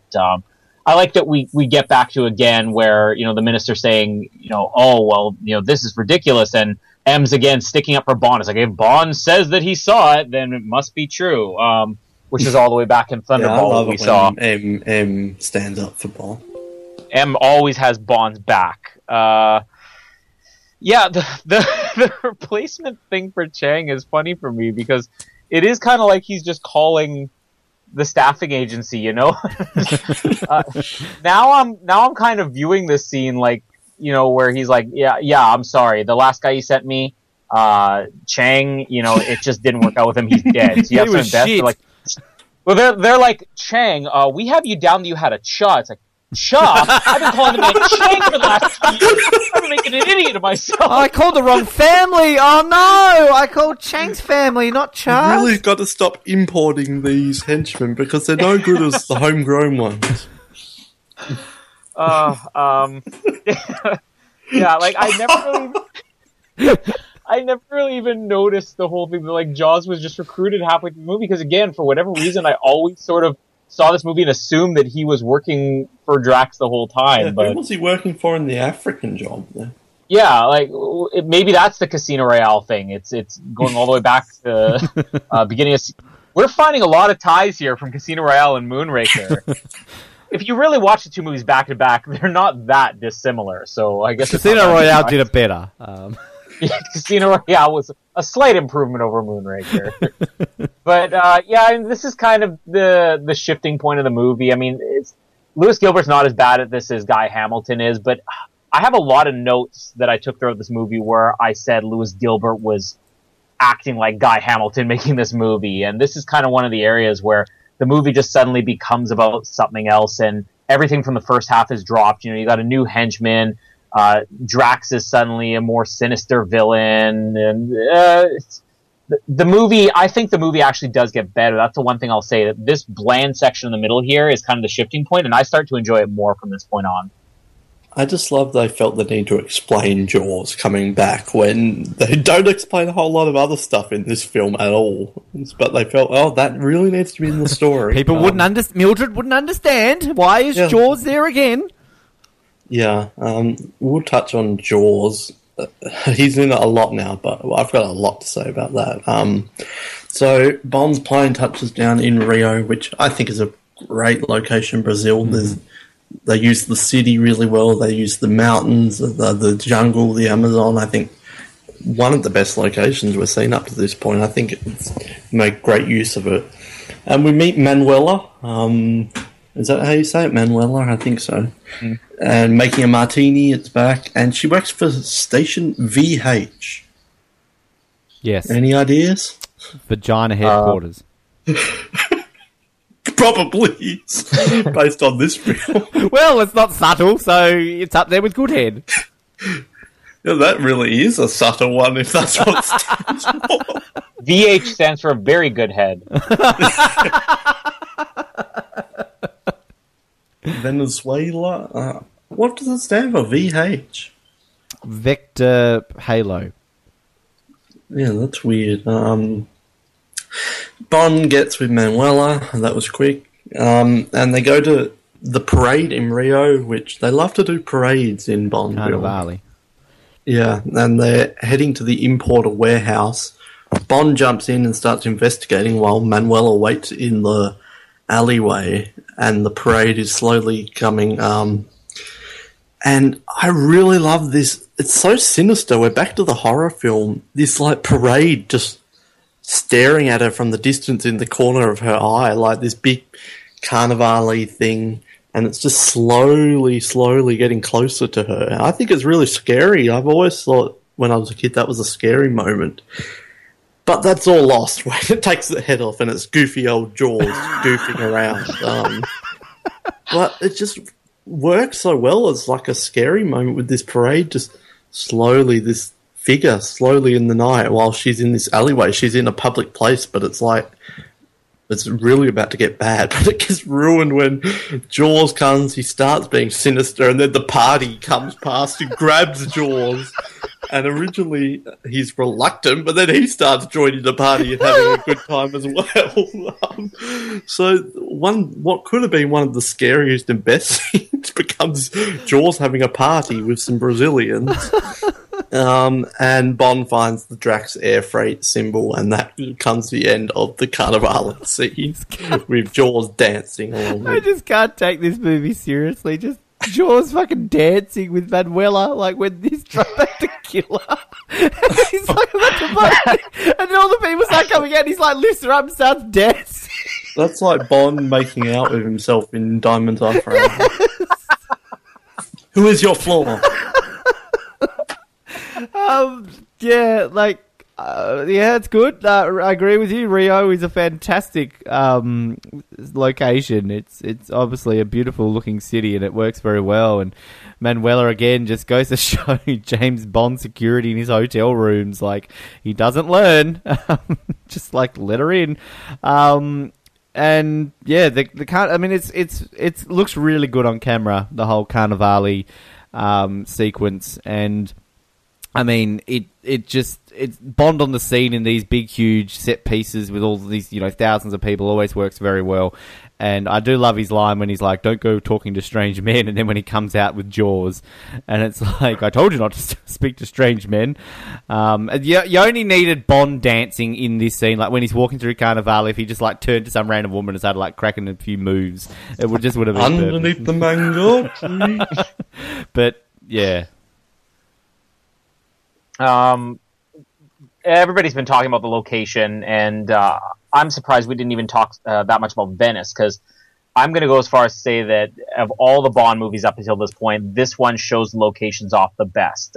Everything from Venice to Rio, and then even just the Ken Adams sets. Like, I think space, exactly. Like when they went into Earth orbit to film this. Venice, I think, because we went to Italy last movie. Like, they should have waited a bit. Well, we go to Italy 3 films in a row. We go there for Your Eyes Only as well. It's different too, and I think again, like I talked all the way back in You Only Live Twice, Louis Gilbert's really good at just showing Bond in these crowded locations, and that's what really worked in Venice. Is that the gondola chase is ridiculous, but those people's reactions as they're doing their own double takes was probably authentic. But in Rio, it's even better. I mean, this is one of the best locations that's ever been filmed for a Bond movie, and I love the whole Carnival scene. And with the thing with Jaws approaching, like you said, I mean, it's very, very sinister. I absolutely love it. Even when he takes off the mask, I'm not that worried about it. It is the dancing that throws it off. I just wonder, like, at the end for Jaws there. Yeah, at this point on, you basically had the skydiving scene, and you had that really creepy approach of Jaws, and then after this is just cartoon character. But one big issue I have is that Jaws is a man who can survive a fall from an airplane thousands of feet up. This is a man who rips doors off of cars. We see him punch his fist through a cable car, like the steel of a cable car. And a couple of drunk Brazilians are too much for him to fight off. Like, he's dragged away by these drunken Brazilians, and he's like, "Oh, I don't know what to do now. What am I supposed to do, guys?" Like, did Jaws just give up? Like, it's just that's the biggest plot hole in this whole movie. I mean, everything this freak of nature can do, and he can't fight off these drunks. The scene is so good, though, and even with the really messed up ending. I mean, again, this is one of my favorite parts of the movie, and I'm really enjoying the movie from this point on, even if it is absurd still. So we have the next day, Bond heading up to the lookout. We have blatant 7-Up advertising. No. All over. I didn't see any. But in saying that, I wouldn't mind a 7-Up. Bond using the telescope, and look, more Goodhead over on the horizon, looking back at him. So back with Goodhead, up the cable car, and Jaws is back. So obviously the party didn't last too long because he's back and he located Bond once again. How? Yeah. Well, let's not talk about how in this film at all. One of the best quotes. His name's Jaws. He kills people. I love that quote. it's pretty apt description of what Jaws does. So, Technically, so does James Bond. Yeah, so do you. You just killed two scientists. And a really great cable car fight. Really enjoy everything that happens here until the end, where Bond and Holly slide to safety, which is quite cool. They drop down, and then Jaws and his Brazilian friend, working the controls, whoever he is, Tito. Jr. Yeah, he makes Jaws' cable car go really fast. I didn't know you could do that. And Bond and Holly do the sensible thing and drop down. And Jaws then realizes, oh no, the cable car is going to crash. So he makes an hilarious face, which we're talking about Jaws' facial expressions in this film. And it crashes into the main control center, which begs the question, even if Bond and Holly didn't drop, wouldn't the same thing happen to Jaws' cable car anyway? Because it's going 1,000,000 miles an hour. I think it's still going to crash. So I don't know what the end game was here. Was this like a suicide mission or something? He knows he could survive anything. The man's fallen out of an airplane. He shouldn't even be Yeah, worried. well, I guess so. And there were no Brazilian drunk people at the end to stop him. So. Yeah, exactly. That's his Now, if there one was a weakness. Brazilian drunk on there, like, clawing at him, he would have That's really Jaws' kryptonite. been... Yes. I'm a drunken Brazilian. Cable car crashes. I hope Jaws- Colin has the music queued up for this, ready to go. Jaws does not die, and someone helps him out. Enter Dolly. And love at first sight with the music and everything, where Jaws falls in love with Dolly, and through the rest of the film she becomes Jaws, the sinister henchman from The Spy Who Loved Me's girlfriend.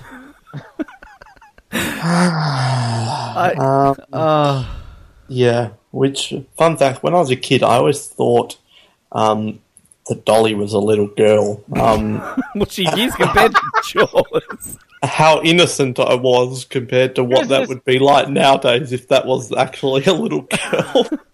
So this 8-foot tall giant spots this little girl and suddenly becomes like the pedophile of a Bond movie. Well, my justification was, There we go. Yes. I don't know. it's just Oh. most Pedophilia in James Bond. That's the music we all pictured at that moment, wasn't it? so stereotypical music used. I'll let you speak about this scene, which starts good, ends horribly, Ben, but I just want to bring up something I read on Jaws, the character, and how he changed, because I was reading about this, and apparently Lewis Gilbert, when they brought back Jaws, he got a lot of letters from kids saying, why can't Jaws be a goodie rather than a baddie? And Lewis Gilbert's just, okay. So if you ever want Lewis Gilbert to do something for you, you just get a freaking kid to write him a letter and he'll do it. Like, I love the idea that, like, 5 kids wrote a letter to him saying, make Jaws good, so he just did it. Like, what was he on? Like, this is the And acid who was trip the again. kid that wrote a letter to Lewis Gilbert saying, can you make Jaws a pedophile? And I really am turned on by Jaws. Signed 8-year-old girl. But it's just mental that he would get a letter from a kid and say, oh, good idea. Like, from here on out, I don't have a lot of good things to say about it. I hate this love story thing, and I think this is the worst part of the movie, even worse than going to space. Well, my biggest question is, what parents are letting their kids watch James Bond movies? Like, you know, they had ratings back in the 70s, didn't they? Like, Well, I'm pretty sure we all established in our introduction episode we started watching when we were kids. it's so a I'm different not sure time what in you the get. 2000s and the 90s. Our parents were worse then. Parenting had gone out the window in the late 80s, Noah. Come on. This is still a time. Overrated. Time of innocence. I actually really enjoy this cable car scene. I think it's great. And Yeah, it starts good. one of the few highlights of the movie. I think it's fantastic. And I want to go to this cable car, not to, like, die, but, like, it looks awesome. Like, this whole... Just put a 7-up. Yeah, have a 7-up on that cable car. It looks fantastic. My question is, like, why does Jaws bite the rope or the cable or whatever it is? It doesn't achieve anything. Like, he's already stopped it. You and your metal biting. Well, I thought it looked like a rope. Was that metal or was that rope? Because I thought it was rope. Do the I think it's Brazilians supposed to be use metal. rope to hoist up their cable car? Well, again. You've got like 10 Brazilians down there. Heave! Heave! I don't want to comment on Brazilian labour laws in 1979, but anyway, like They were already brought up pedophilia, so... Ronaldo, pull faster. I don't get why he bites it because it doesn't achieve anything. Anyway, that's just my question. Again, when you brought up like, how do you make a cable car go that fast? Like they're travelling at pretty good speed with this. I think it was the same manufacturer as the gondola. Well, where's the sparks coming from? James Bond like going down this giant steel cable with metal. Like surely there'd be sparks flying. Probably more sparks flying between him and Holly. But yeah, it's an interesting ending, like Bond and that jumping down, and like obviously the whole cable car headquarter thing down the bottom isn't that far away from the ground if they can jump off that low to the ground. But the whole love sequence, like, I'm sorry, if you thought she was a little girl, then she had the biggest boobs of any little girl that I ever saw. Like, fucking hell. I'm 6! Well, Jesus, if 6-year-olds had boobs like that, I want to go back to primary school. I didn't say she was 6! Anyway, Oh my god, this episode is taking a Moonraker. this episode is the Moonraker of 007. How appropriate. But the one question I have is the meeting. It's like they meet, it's love at first sight. Then, yeah, they hold hands and run away together. Like, fucking hell. Like, we thought Bond's influence over women was strong. Like, Somebody call the cops! like this chick has taken one look at him, they're holding hands and going off for a quickie in the bushes. Like, fucking hell. Her name's Dolly. Dolly Goodhead. Yeah, just before we even talk about the cable car scene, which, by the way, is amazing. It's one of the best action scenes of any of the 70s movies. The introduction where Bond sees Holly. We get zero emotion out of Holly Goodhead throughout the course of this movie. The look on her face, did either of you guys notice, like, how she looked repulsed or whatever when she saw Bond? It's the only personality we see from her whole movie, and yet it doesn't seem like, it looks like she just sniffed like a giant Jaws fart or something. Like, I don't get what's with the look on her face. The second part that was just really, really kind of unusually funny to me was when the cable car stops, and it's like, it stopped, what are we going to do? He goes, I don't know, but it's better out than in. Yes, I wrote that down too. Why? Is this what Bond does when anything stops? Like, is he riding the bus, and the bus comes to a red light? It's like, well, jumps out the window and hops on the roof. This isn't going very well, guys. You better come out with me. Just so quick to jump out on top of this, waving cable car hundreds of feet in the air just because it stopped. He doesn't see Jaws. Like, why is he doing this? Otherwise, like, fantastic sequence. I love the fight scene. The fact that we're seeing some blue screen mixed with the real stunt doesn't even bother me because it's some of the best blue screen we've seen in any of the Bond movies. And I'm not that bothered by we've seen so many stupid things at this point, and maybe it is partly because I saw this movie before The Spy Who Loved Me, so this was kind of my introduction to Jaws. I wasn't as bothered by it, but I don't know, the whole love story thing, it's just as ridiculous as everything else in this movie, but it's kind of funny, and I don't know if any other henchman that this would have been as acceptable with. I'm not saying it is acceptable. I would much rather Jaws have just gone out with a bang. Yeah, if Oddjob did this. Chang and his controller, that Chang love story, yes. Chang and Cavendish. I think Nick Nack should have fallen in love with Jaws. Now there's a height difference. Oddjob would get jealous. Think about it. If there's one henchman you want to see fall in love, it is Jaws, and maybe that's just me. Oh, I don't know. I wanted to see Hans fall madly in love. Like, that was one thing missing, I thought. Yeah, I'm a Moonraker apologist. I can't get over, still, probably saw this film 15 years ago, still can't get over this love story thing. I think it ruins it. I know it's a goofy film, but who came up with the idea? You could still turn him into a good guy without this. And I was watching carefully, and someone could edit out every single dolly scene, and it would still be able to make perfect sense. Everything would still work in the film. So I want someone to get to work on that. Along with Goodhead, both characters. Oh, yeah. No relevance. Like, you could just cut it when Jaws whacks into the thing and not show him waking up. And then next time he's back on the boat. And you don't even need her. You could edit her entirely out of this film. Which someone please do. I need to see the Moonraker edit. So, luckily for Bond and Holly, they get in an ambulance. That's good for them. They needed that. They may have hurt themselves. But it's a pretty cool fight, I like here, how they have to escape. But I love that Bond just has to slide the pole and then he can get out. Like, okay. That was good tying up. But I think it's pretty fun until Bond and the guy fall out of the ambulance, but Holly's still in there and they slide down the little bed things down. And then Bond becomes a cowboy. Oh my god. No. Jaws, Bond rode a gondola and then he went to Rio and Jaws danced and then Jaws fell in love. Then Bond had a fight in an ambulance and then he becomes a cowboy. And then he goes to a monastery. So I actually like the scene of him riding along with the music because it's just so ridiculous. But like, how much time has passed? Like, when did he become a cowboy and meet all these guys and learn where he needs to go? To wear a poncho. Yeah, because all cowboys wear ponchos. Yeah, it He's makes got it the seem suit like on it's been underneath it, though. 3 weeks or something, not like 30 minutes. So, yeah, wasn't Roger Moore in like Bonanza or something like that? So, yeah, Bond as a cowboy, and then in the monastery, we have MI6 on the scene once again, and trying out some new things, which is quite fun. I always love the Q scenes there, and Balls Q. Bowlers 007, which is a great scene.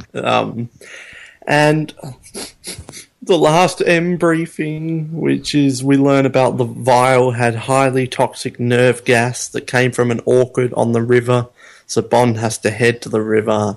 Not the last time we'll see M, but the last M briefing for Bernard Lee, which is very upsetting. So yeah, Bond as a cowboy after getting out of an ambulance and then joining a monastery to play with some bowlers. I thought you sniffing a giant Jaws fart for a moment. I was just wondering what you were doing. I love the ambulance scene when like Holly's like, suggestively staring at him, and then he turns to Bond and it's like, is Bond suggestively staring at the man too? And like, you don't know, like, oh, he could be gay, well, he could be straight. Like, he's the... What makes you think this is my first time? Yes. He's like the worst freaking henchman ever, because like all he does... That's what he was referring to in Skyfall, this ambulance scene. Yeah. This film has influenced the Daniel Craig one so much. All this henchman does is just stare at people like, you're not doing your job, mate. When they fall out and he goes through the sign, I've marked that down as a kill, and I'm going to be interested to see if we're going to be in... and then more blatant advertising with, what was it, British Airlines? Oh, no, it's funny. She's like smoking it or something like that. But I'll be interested to get that debate, because I would assume that a man's head going through a sign like that isn't exactly going to be in one piece after that. But anyway,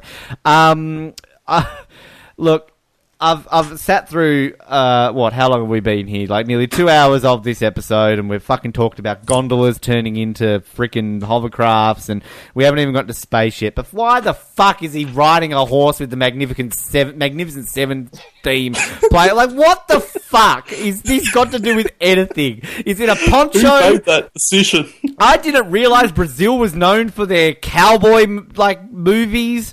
Like, you could probably cut that scene in the edit as well and just have him showing up at the monastery. I mean, it would have made more sense to put him in leather on a motorbike with "Get Your Motor Running," heading on the highway. Like, Easy Rider would have made more sense at this point than fucking Magnificent Seven.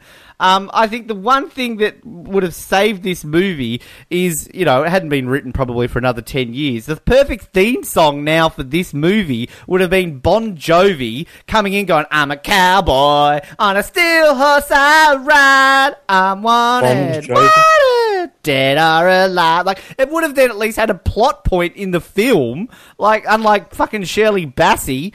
Look, I don't know if adding Bon Jovi to a film adds plot points. but at least the lyrics for fucking Wanted Dead or Alive make no, sense. Bon Jovi had such a sway on fiction scripts that he could add plot points by just It's playing the Moonraker. Moonraker. You could add Justin Bieber to this and it would somehow make sense. Like, why is he? And then he goes to a monastery. Like, cowboys and monasteries. Like, why? Why? That's fun. Okay. Yeah, sad moment. M's for I can't even mourn the last scene of Bernard Lee because of the ridiculous nature of Bond in a Not cowboy last scene. The answer to why the cowboy scene is in there is because there was an 8-year-old out there that wrote Lewis Gilbert and said, "I love the Lawrence of Arabia music. Can you do a cowboy one in the next Why movie?" can't James Bond be a cowboy? Can I just Damn. add, we're mentioning that this is the influence of Daniel Craig. This is the influence on a Daniel Craig movie, Cowboys and Aliens. Like, we've got space and cowboys. There we go. Good point. Yeah, the cowboy thing, it's so small. I'm not going to nitpick it like Ben did. I think Ben gave himself like a stroke Yeah, it's in the middle literally of that there. 15 seconds. Yeah. That's all it We takes talked about how the sometimes. space stuff is like a small part. The cowboy thing is like blink and you miss it. But why is he wearing the the pigeon. poncho? And I wrote in my notes that Bond really misses his hat because I forgot to mention this earlier. When he showed up and was investigating at night, you know, he drove the gondola up there. For whatever reason, he felt the need to wear the gondola driver hat. And here he's wearing the cowboy hat. Like, Bond is really missing his hat at this point. He's just willing to go for whatever he can get to put on his head. Good hit. You know, the Q scene's okay, but I'm feeling like at this point, especially having watched these and talked about them, that we've seen all these Q on the scene things, and the whole thing with the balls is kind of funny, but then he says, like, I want that ready for Army Day, and I'm like, I don't get the reference. Like, the Ahmed Tea Party thing was funny. Okay. I'm kind of over the Q on the scene now, and kind of like you said, the whole final scene for Bernard Lee, I almost would have rather the last scene been him and Bond on the field. I mean, again, do either of you know, was this kind of like with Pedro Armendariz where they knew he was sick, or they knew it was his final movie, or was it pre-production I don't think they into did pre-production know. into For Your Eyes Only? He was still planned to be in it, but he died when that was just okay. yeah. So I don't That's think. why there's no... Well, it's kind of like it's kind of like though with Desmond Llewellyn. Like, I don't. Was it ever announced that World Is Enough was his last? Because he died in a car crash. It wasn't like Yeah. he'd retired or. Well, I think it probably No, would. it was supposed to be his last one. Okay, there you go. Yeah. But I mean, it would have been nice to have a scene like that. And I liked him on the field with Bond, and just another generic scene with him. So is he in the re-entry scene then? Isn't he the one who says like 007? Yeah, he's Yeah, in so it, but it's it's not technically really not an his M last scene, but it's his last briefing, yeah. Yeah, it's not like this is an M scene here, and it's just completely forgettable. But the one thing I will say, and I haven't talked that much about it, but I've mentioned it a few times, that I think one of the reasons that, as you said, Ben, Roger Moore comes across as being so bored in this movie is because he doesn't have a sidekick. I mean, we see him with other people in the other movies, you know, even if it's just, you know, a couple of schoolgirls and the Man with the Golden Gun. I mean, he has somebody to play off of, and he's just playing off of like a wooden board here with Lois Chiles, and it's just most of the time he's just Moneypenny's in this scene. yeah, well, most of the time though he's just wandering around investigating things, and I'd be bored if I was Roger Moore too. But even though I'm not a huge fan of the scene, I mean, if you put him next to Desmond Llewellyn, put him next to Bernard Lee, Roger Moore really does seem to come alive a little bit more in this movie. So if nothing else, these scenes kind of have that going for it, that Moore is a little bit engaged again. Yeah, so that's the last M briefing then, but we'll talk about him briefly at the end of this. And yeah, Moneypenny was in that scene, but the 70s doesn't care much for Moneypenny, unfortunately. So then Bond is up, what is it, the Amazon, I think it is? Well, I assume so, a big river in Brazil, probably going to be the Amazon. I don't think there's many other big rivers in Brazil. Yeah. Bond driving his boat around, and as Ben already mentioned, random henchmen popping up once again. And there's this big boat battle, which it's no live and let die, but I actually really enjoy this one. I love the sea mines and the torpedoes and everything that's going on. Jaws is back. I don't know where Dolly is, which, again, just edit her out. She's not even here. So I think it's quite a fun little scene. I like Jaws with his machine gun. There's some bad green screen, but it's not too bad compared to what we've seen in the past. So, fun stunts. I always like boat chases, and then kite surfing off the waterfall.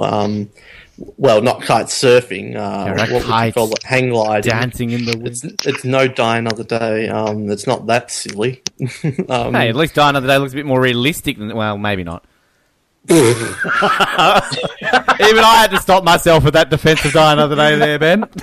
Over the waterfall, and then I think we need to put this picture on the website or something, because Jaws makes the funniest face I've ever seen in cinema history, which it's currently 2 out of 3 of our display pictures on Skype. We literally have 2 Jaws facial expressions and a pigeon. And Jaws goes overboard, but he can survive falling into a circus, so something tells me this isn't the end of Jaws. So it's kind of a funny end, because his face throughout this entire film, it's comedy Jaws now. We don't have our very menacing Jaws. And then Bond follows the woman into the temple lair, and they've got the women astronauts everywhere. Bond think he's in heaven, must be dreaming. Nice little callback to the beginning with those astronauts. And then Bond fights a python. Why not? So a bit of a battle in the water against a python. And I discovered he had a crush on me, which not the greatest one. And meeting back up with Drax. Drax back on the scene. It's been a while since we've had him. He says he wants to harness the power of the orchids as a means of death. And he's going to take his super race into space. There you go. Hitler never had a rocket, so Drax is one up on him. Keep his super race up there, and then when everyone on Earth is dead, he would bring everyone back down to Earth. The Moonraker is being launched. Bond is put in captivity with Holly, and they escape onto another rocket ship, Moonraker 6, and they head to space. James Bond is off to space. Woohoo! Oh, Lord. Iron Sky was the name of that movie I was trying to think of before, when the plot was about Nazis having a base on the moon. I haven't seen it, but it looks good. Moonlight. All right, backtracking a bit. I love the fact that when they're talking about the plant, and that obviously leads Bond to the large Brazilian river, then we have the map kind of coming out of a picture. There's a lot of maps coming out of pictures in this movie. Like, we had that... And a pigeon? A pigeon, yes. They just mentioned the pigeon. I love the zoom and Q's looking at the map, and it zooms in, and there's Bond on the river. Look... I said it before, Noah, you just mentioned it again. Random henchmen just rocking up to kill him. Like, there's just something about this film that it's just like, why? Why are they there? What's going on? I will say that the whole waterfall... now, I cannot probably pronounce this correctly. Iguazu Falls, I think is how you say it. Just an absolutely beautiful location, one of the most famous waterfalls in the world. Slight little movie mistake, plot hole here, of the fact that it's mentioned he's on the northern Amazon River, and the fact these waterfalls are actually on the border of Argentina and Brazil. Everything that happens on this film, yeah, picking that apart wrecks north the and movie. south of the Amazon. That ruins it for me. Like, Bond in space I can tolerate, but the fact that they put these waterfalls in the wrong half of Brazil, no. But yeah, the whole hang glider scene from the boat is hilarious. Was anybody else thinking that it was about to have a boat plane when he starts seeing these wings? Well, may as well. Well, most realistic thing ever. Jaws' face, yes. I love the fact that Bond just conveniently lands at the temple in the Amazon. Like, oh god, he's good at navigating. And yeah, this whole scene, like, I think it's an amazing set. Like, it looks incredible, this whole temple. And we get to meet all the master race, all these beautiful people. Notice how, like, he never has any of the beautiful men there ready to meet Bond. It's only the women. And funny fact, one of the women was actually Lois Maxwell's daughter. So, the actress, I don't know which one, was the actress, of course, Moneypenny's actress's daughter. So there you go. Oh, when you said I don't know which one, I thought you were talking about Lois Maxwell. Yeah, Lois Maxwell was one of the master racers. Young Lois Maxwell or old Lois? The scene and was that Michael G. Wilson's voice over the speakers? I'm not sure if anyone else picked up on that. I know he had a cameo in this. I don't know I swear if that's it was him doing the 10 seconds to launch now. They always have to hire one of those people, don't they? Like in these evil lairs. Like we're talking about Henchmen's R Us, where they get Jaws and that from. Where's the random guy who has to repeat instructions over speakers R Us? I think that was Nicky Anderson. The whole scene with the snake. Like they say it's a python. Is that not an anaconda?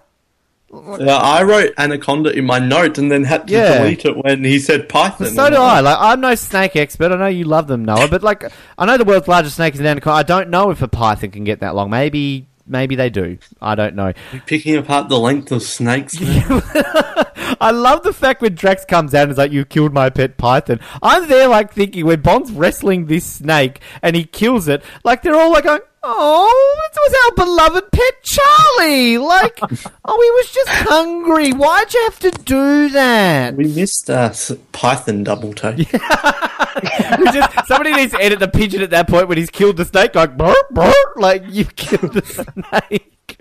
I like the line. I discovered he had. Well, he's not Sean Connery, but whatever. He sounds like Sean Connery. I discovered he had a crush on me. Like, it sounds better in a Sean Connery accent than one-liners. Let's all be honest.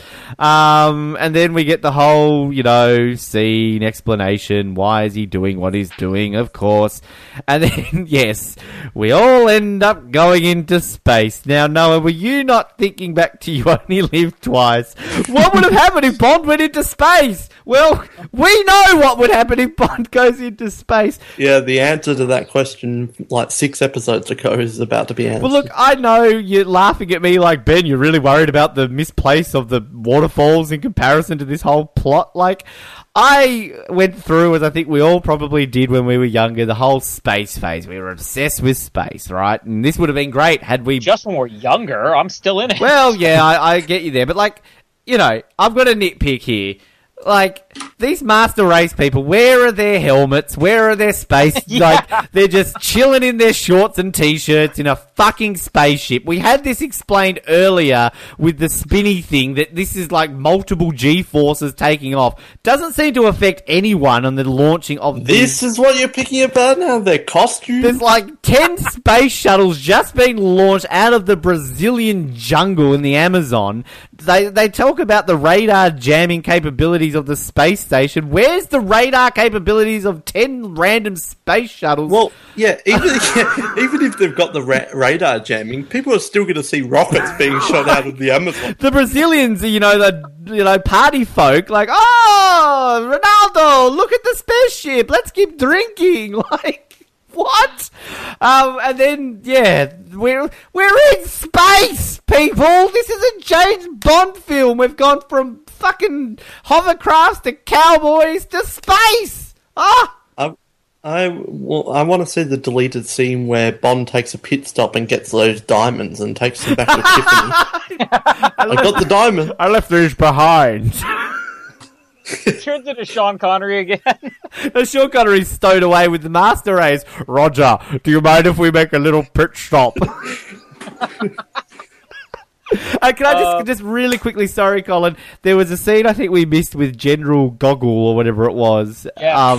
And he's like, it's terrible to be awake, and you see the beautiful blonde. Well, we didn't miss it, but anyway. I'm maybe jumping ahead here. Oh, we didn't miss it, sorry.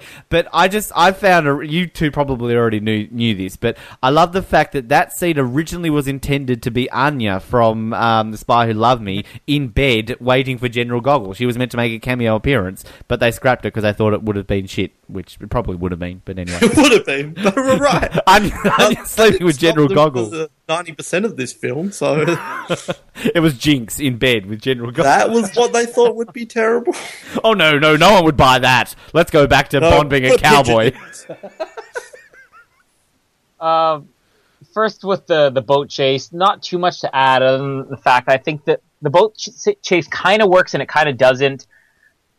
There's so much praise for John Barry's score in this movie. I mean, it probably is among his top 3 most popular, if not some consider to be his best score ever. But the music that's in the boat chase, I know it's a favorite. They're bringing it back for the first time since Diamonds Are Forever, the 007 theme.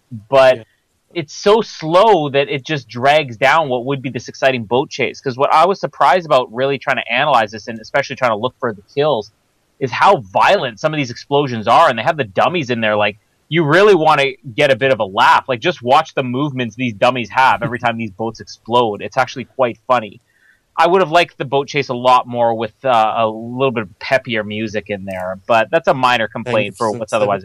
Yeah, the Magnificent Seven theme would have worked really good. Or the orchestra theme from Best Known from Gondola Hover. And we didn't mention the 2001 Space Odyssey. So many missed opportunities in this movie. Let's be honest. It all comes down to the music. For anybody who has been waiting for James Bond versus Pythonosaurus, one of those great Asylum movies, we had the brief teaser of it here. Guy No Tooth. Yes. Inside reference not everybody's going to get, unless you listen to all of our shows. Which no one does. I will be totally with you here, Ben.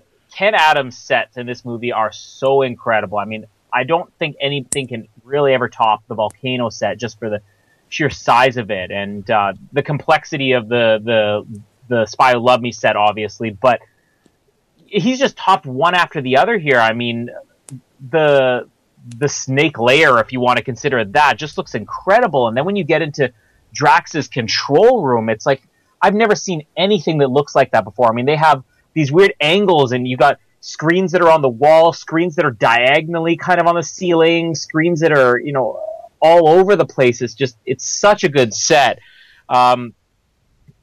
Here's the biggest complaint about the movie for me. And again, I'm really enjoying the second half, but we've spent 90 minutes at this point following Bond on this mission. And it's all about, we think, Drax is going to kill the human race. But the real plot here is Drax stealing the Moonraker. Why did he steal the Moonraker? 90 minutes of plot, and it comes down to these exact words. Because I needed it. One of my Moonrakers developed a fault during assembly. And that's it. That's the last thing he says. Like, we've spent 90 minutes, and you're just going to brush it off. One of the other ones had a glitch, so I needed to steal it. Like, they could have done anything. They could have said, well, I needed to make sure that NASA didn't take one of these Moonrakers first, or, one of mine was sabotaged by Agent Goodchild or Goodhead. Char stole it. There's too many children in this movie. Yeah. Damn you, Kevin. What was he? Kevin Tooth? Oh, I can't remember. Kevin Head. Kevin Head. We're missing everybody's names up so bad here. But yeah, like, it could have been anything. Like, it just, the second he said, one of mine developed a fault, so I needed it. Like, he didn't even say, I needed it back, and it was mine to begin with. Like, it's mine! He's not that good of a villain, because he just doesn't have a good motive, and he's always, I'm going to have a couple of good words that he has later on that he uses, some of his hilarious speeches. One in this scene where he says, even in death, my munificence is boundless. What does that even mean? Like, it feels like they're just putting big words in his mouth here to make him seem more unique. And I was just, I love the set, but don't love the scene. And, the whole escape they have from the space launch is okay. But at this point, I'm going to be the only one on board with this, but I just want to see Bond in space. Like, the movie has been absurd enough up until this point, but it's been just a standard Bond movie. Let's just go all the way and have him in space. So I'm forgiving all the inconsistencies, the fact that there is no helmet, the fact that they're taking the spots of two people who were going to be so incredibly late. Like, Bond and Goodhead are buckling their seatbelts on, like, the count of 3. Yet these other people weren't even in their seats at that point. So, I mean, everybody's showing up late, like you said, Ben. I mean, all these things are forgivable, though, because Bond's about to go into space. It's the most absurd thing you've ever seen, and you might as well laugh at it and have fun. Oh, God. Yeah, I'm much the same. It's ridiculous, but just accept it and you'll have a lot more fun.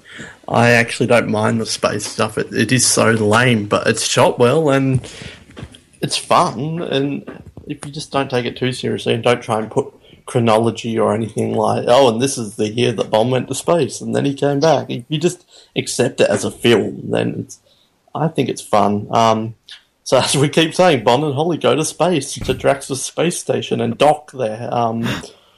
very New Hope-y feel here, except for Drax doesn't have a massive helmet. But were you missing the line when they were getting closer and they're like, what is that? You're like, it's a moon. It's no moon. It's a space station. Space station. Dun, dun, dun. Big plot twist of the film. So, as I already said, Drax wants to make a super race and have everyone live here, and then they'll be sent back. So, who knows how long they're going to be up here for? I hope they packed enough Weet-Bix or something like that, because they could be up here for a while. And do they only have the one, shirtless jumpsuit or whatever it is that they're wearing? They've got to show they're sexy. Yeah. Like, they're the Master Race, Colin. They're very attractive people. The Master Race, they have to all be wearing the same uniform. And, of course, two attractive people having sex and a baby automatically means they're going to be perfect children. Yeah, exactly.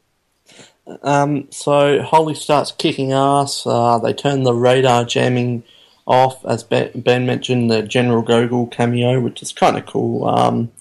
And then Jaws shows up, fights him, and he's captured. But now the US spacecraft can head up to the station now that the jamming has been blocked, and they're very fast at getting up to space, aren't they? Oh, my God. 30 minutes and they're up there. Mustn't be too far up into space, this station.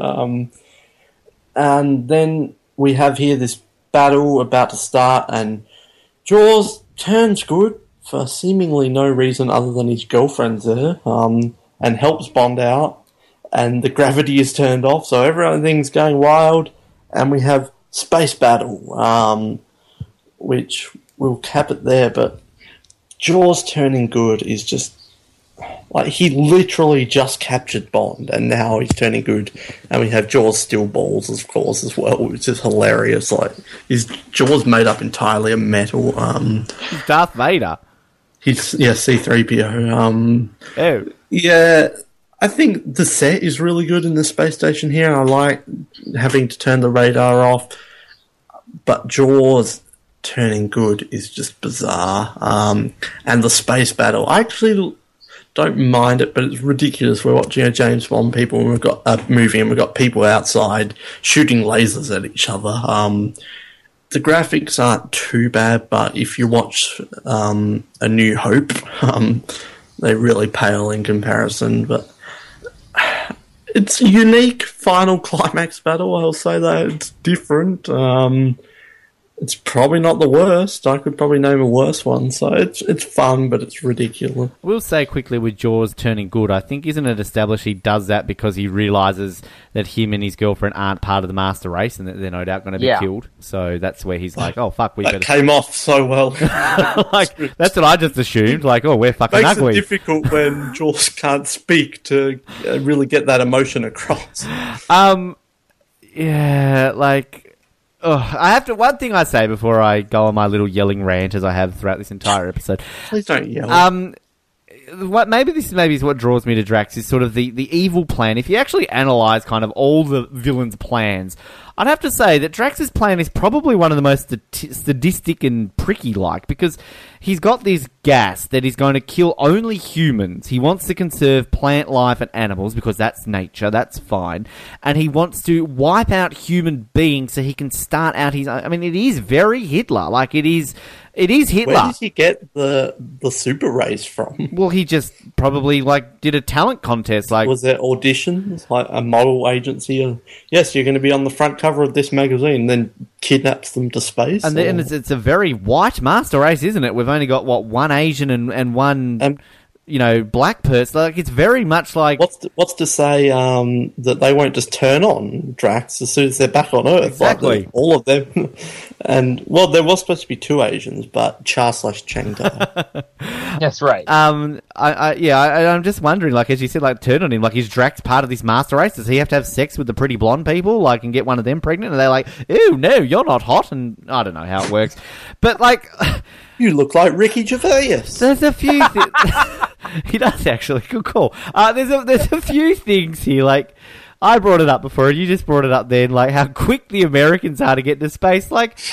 There's meticulous planning involved in the launch of a space shuttle. They have to wait for Come weather. on, McDonald, into the rocket. They have to wait for weather to be perfect. Like, space shuttle launches got cancelled because there was a wind gust that was 2 kilometres faster than they're allowed to take off. And they've just, like, popped in their Tirana and gone down the shops. Like, this is how quick it is. Like, and you've got a whole army of astronauts. I didn't realise NASA... This is science fact, okay? I didn't realise NASA had an army of, like, well-trained, like, soldiers ready to go with the whim. Like, what if, like, one of those soldiers was on holiday at Crab Key chilling with Honey Rider? Like, how do they get to fly? Are they always on call in case there's an evil battle about to happen? And, like, when they've seen this on the radar, their first instance, oh, we better send something up there. This could be freaking aliens taking over the Earth. You don't know what it is. Like, no. And this whole sequence, like the battle, and we're in space, we've lost all credibility of this being anything at this point. But what really kills it for me is we have a battle involving lasers. Like, no, Bond. Well, you're not going to use bullets in Well, space. This is science fact. But it would be more realistic to use fucking bullets. Like, lasers, no. I'm done. What was I'm Gustav out. Graves' weapon in Die Another Day? Rick? But that was 2002, like when laser technology... Lasers are big in 2002. And they harnessed it from the sun. It was solar energy, if you want to be technical. Oh, so yes. You they have don't it from the explain- sun, I'm that getting makes sense. scientific now here. How do they get laser Sun guns lasers, in yes, 1979? Where did they go to George Lucas and say, George, he's Jaws now. George, can we borrow your props you use in a film that we can then use in this realistic plot? But it's actually this is one thing that is explained in the background of the Q scene. They're testing out the new Q laser. So this is something that has been explained. I understand that, but we see that laser is held on long and melts a guy's head. These lasers are just pew, pew, pew. And like, there is a lot of pew, pew, pew in this film. oh, like, no. Just no. I love all the space stuff here. And again, maybe it's just as like a Star Wars fan or a fan even of like old school Battlestar Galactica. But I mean, it's just fun. And I know I was the biggest complainer about Diamonds Are Forever for being absurd and too ridiculous. But the difference is this has some scale to it. It's a spectacle. And like you said, the set, like Ken Adams' sets just keep getting better each time. Spectacle, yes. That's the sequel to Spectre. But all of the space stuff here is pretty good. I mean, the action scene, if this were a Star Wars movie... Well, the space stuff is pretty good. No, it is. Like, if you put this in a Star Wars movie, you're going to be like, yeah, it's not bad, you know? I agree with that. No, I agree Colin, with we're you. watching a James Bond movie, not Star Wars. I agree. It's Well, just so we're absurd. going to be saying the same thing in Die Another Day. We're going to be replaying all these clips. Oh, I've got to be defending the Die shit out of Die Another Day compared to We don't even have to talk Moonraker. and die another day. We just replay this episode. A couple of things I found funny in here. When the NASA 15-minute crew is able to come up armed with lasers and everything, Drax has some massive laser he intends to hit them with. And I was just waiting for the line where he's like, Bond's like, you know, why did you steal that laser back from the Empire's Death Star? It's like, well, mine developed a glitch and I needed to replace it. Like, he's just constantly stealing these mass weapons back from everybody. Someone needs to edit a scene where Princess Leia is with Darth Vader and I'm going to blow up your hometown, North Dakota. No one will even notice. Or they need to edit the scene when they're like shooting the laser at the end to destroy the those floaty vial things. That one of the ones they miss, it blows up Alderaan. Bond, you just blew up Alderaan. I do like one of the things that bothers me here is that there's, even when they are weightless, you'll see things floating around and yet everybody's hair is still falling to gravity. They're which just is really moving in funny. slow motion. That's all the actors are doing. Like, whoa. Well, they trained at the same Professor Dr. Metz camp with the moon buggy Diamonds Are Forever. But you guys have to agree, the moment where the gravity field is shut off here, there's a really cool shot where everything just starts floating crazy everywhere. And It's a nice. I like again. I love really astronauts who get shot as well, who just float off in the background, just frozen. Yeah, in exactly. Space. That's really cool. Shouldn't their faces be melting off like when it was tested on Earth? Yeah, it's different in space. And like, why when science fact. When Drax dies and goes out into space, why doesn't his head explode? Isn't that what happens in zero gravity? He just floats off like normal. Well, I mean, they tried that with Live and Let Die, and it looked horrible. He should be freezing instantly, which is why it's so funny that these heat lasers work so well, and that you have all these giant explosions of fire out there. There's no oxygen to fuel the fire. Space is as cold as it gets. So how is this existing? But it's just it's ridiculous, but it's fun. And this is the only part of the movie that really deals in space. I should remind everybody listening: this isn't James Bond goes into space. The movie. It's a James Bond movie that ends with some really entertaining space battles, and that's all this really is. Yeah, I agree. It's fun. It's silly, but it's fun. Just should point out here too that this holds a world record. This scene as well. That it's apparently got the largest number of zero gravity wires ever used in one scene. So, most lasers. Well, that too. I'm looking forward to the Star Wars Episode 7, The Force Awakens, when Luke becomes a spy at MI6. That's going to be a good one. But that would be more realistic. I'd believe Star Wars turning into James Bond, not James Bond turning into Star Wars. You would. As was already mentioned, Drax is killed in... coming off shot him in the dick. This is a great death. I really enjoy it. If you're going to have a film in space, then have this guy sucked out and, floating off into the distance. I think it's really cool. I didn't write it down. Back the dart too. It was nice to have that back. The one gadget he uses in the entire film. I didn't write it down. Did anyone else write the great Drax quote here? He says something like, "You're a pain in my something." Some elaborate word for bum. No, he said. I'm not sure. I didn't write it down. I really wish I did. I'll bring it up next episode. It's a really great quote there. So Drax is killed, and all this stuff is happening. I'm not sure what happened to all the astronauts outside. Did that ever get fully explained? Did they just get back on the express rocket? This is Moonraker. Nothing gets explained. Yeah, Bond and Holly escape on the other Moonraker, and they need help. So, Jaws, can you help us get free? So Jaws helps because he's a good guy now, apparently. And... what would you know it? Someone left a bottle of champagne around. Didn't know that was part of the super race diet. And, shocker, Jaws can talk. Hooray. Well, here's to us. And the space station is blown up. Jaws is the hero of this film, saving the day. And I always assumed that this was the end of Jaws and he got killed up until this rewatch when I noticed on McDonald at the space station said, "We picked up at Survivor a tall guy and a girl." And I always assumed that was the end of Jaws, but I mustn't have picked up on that line ever before, and I think it should have been the death of Jaws, because the thought of him and Dolly coming back next film really is not a good thought.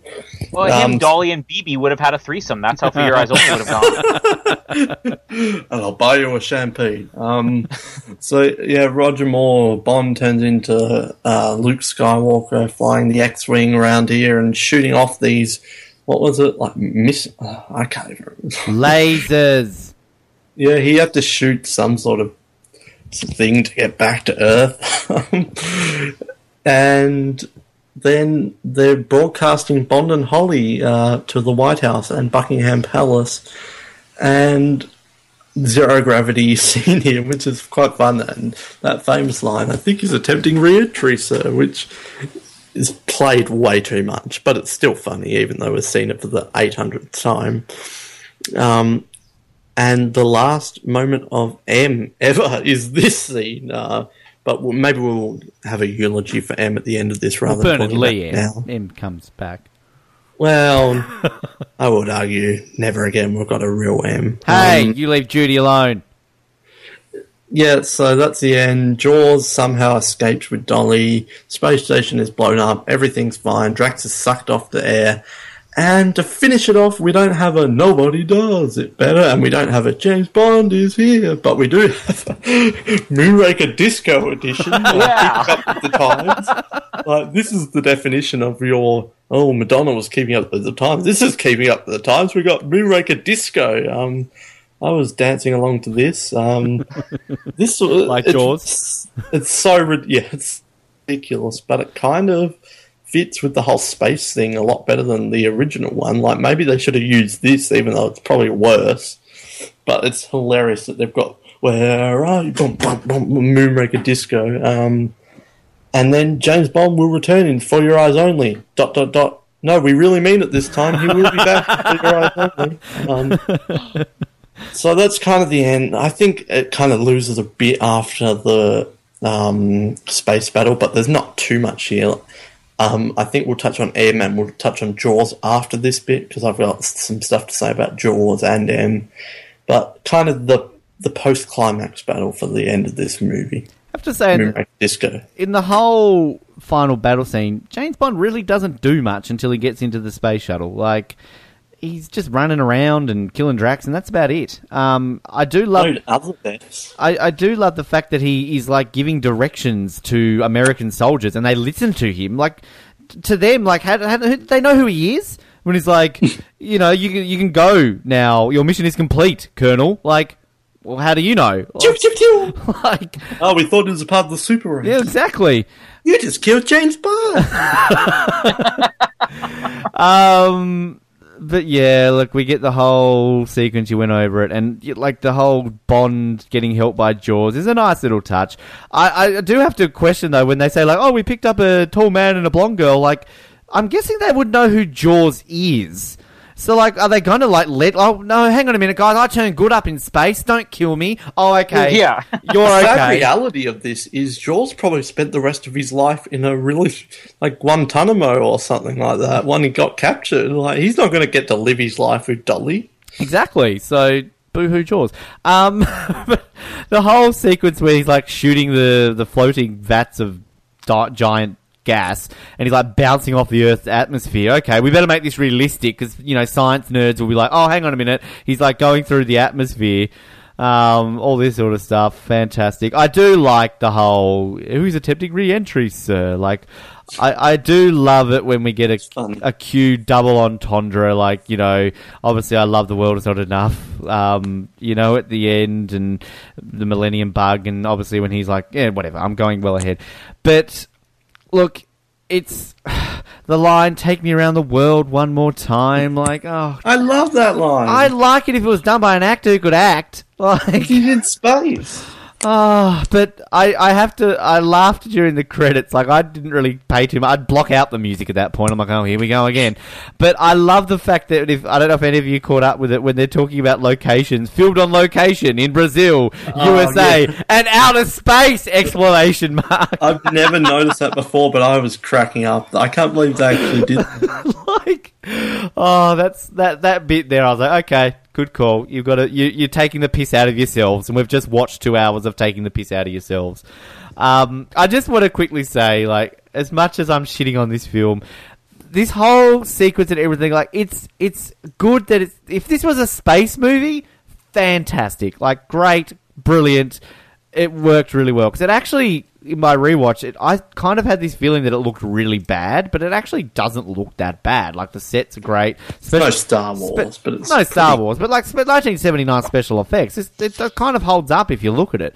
But again, my biggest gripe is that we are watching a James Bond film, and that's, again, I'm just going to keep going over and over again, that's my personal, like, if James Bond character was an astronaut, and instead of a commander in the Navy, fine, I'd buy it, but he's not. He's a Navy commander, and Navy commanders don't go into space. Again, your gripe is that Navy commanders don't go into space, not that astronauts are wielding lasers or... Or the U.S. Express route. I had a conversation with Mildred. She knows a lot of Navy guys, okay? Yeah, Mildred made her way around the Navy. Wow. Jeez. Bert, no? Good head. Yeah, you know what?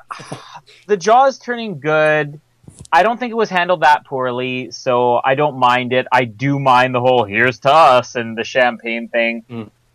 I completely agree. We could cut her out of this movie, and I think the movie works better. I wonder if they actually wanted Jaws to come back, because there's really no other reason to have that brief comment. And I know I've caught it in the past where I've watched the movie and been like, "Oh, it says right there that Jaws, they found Jaws." And I always catch it, but then the next time I watch the movie, I forget, because it's such a throwaway comment. So I figure they probably wanted to bring Jaws back. And then when they decided to switch from Lewis Gilbert to John Glenn was like, no, let's bring a little bit more realism. Keep the pigeons, ditch the 8-foot-tall guy. I like to pretend that he dies. I think it's a good out for Jaws. Well, that's the end. Yeah, it was some other large man with the short blonde woman that they found in the shuttle. Well, that just technically, Bond's a man and Goodhead Not blonde. a girl. Yeah. But the last sequence, again, Bond movies always have that final sequence that's shorter than the climax. This one just doesn't work because there's no movement. I mean, you're just having them follow something moving through space, and then it's like, oh, it's burning up now. It's like, well, if you're burning up, it's burning up, so I'm not worried about it, I much prefer the rest of the climax.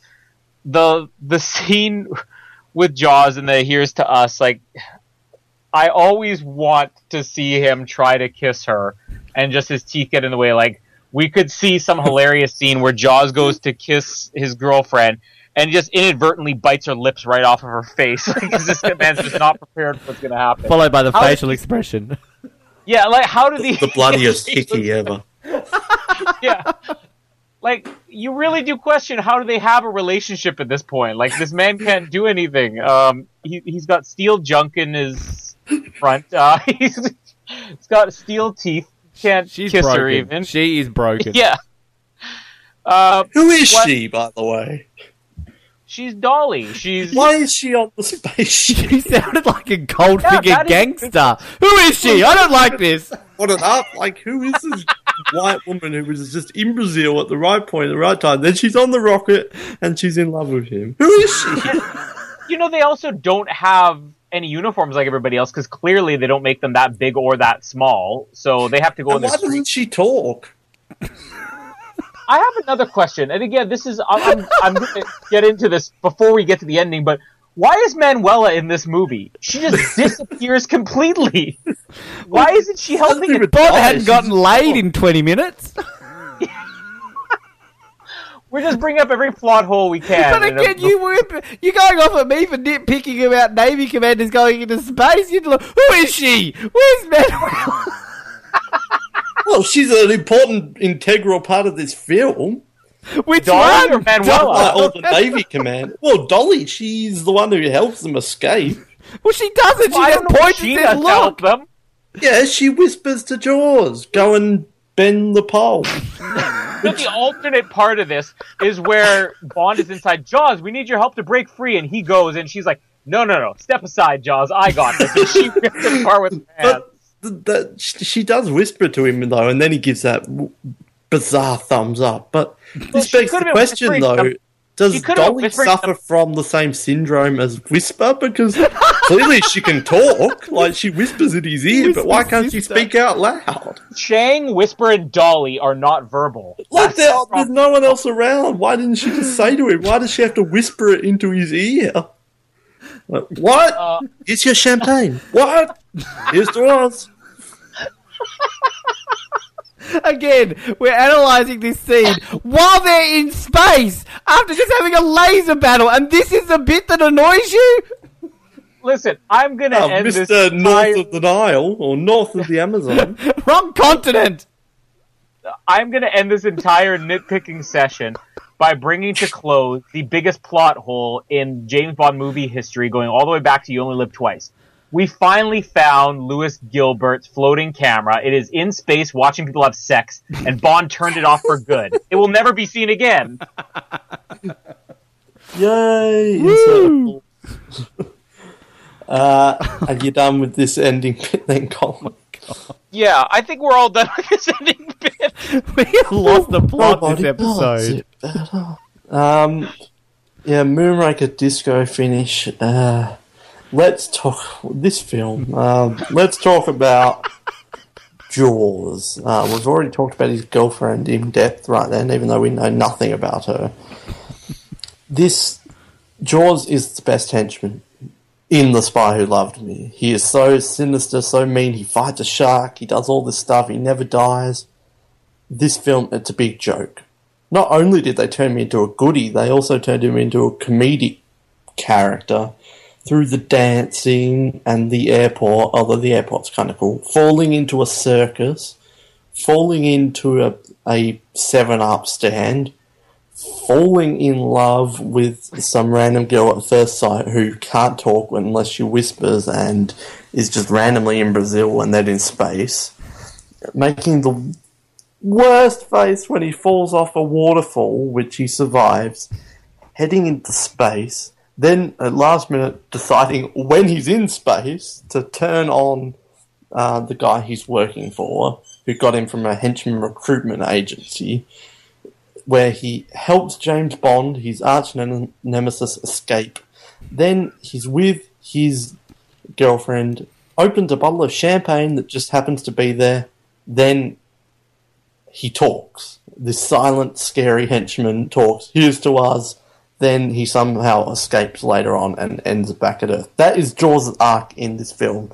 And I am a Moonraker apologist. Screw Jaws in this film. I can't stand it. It's just... Watching this back-to-back has just made it even worse. Nothing good to say. Well, barely anything good to say about Jaws in this film. I really don't like it. I completely disagree. He's like one of the few things I like about this film, and I think Jaws' arc sums up this movie. Like, it's just...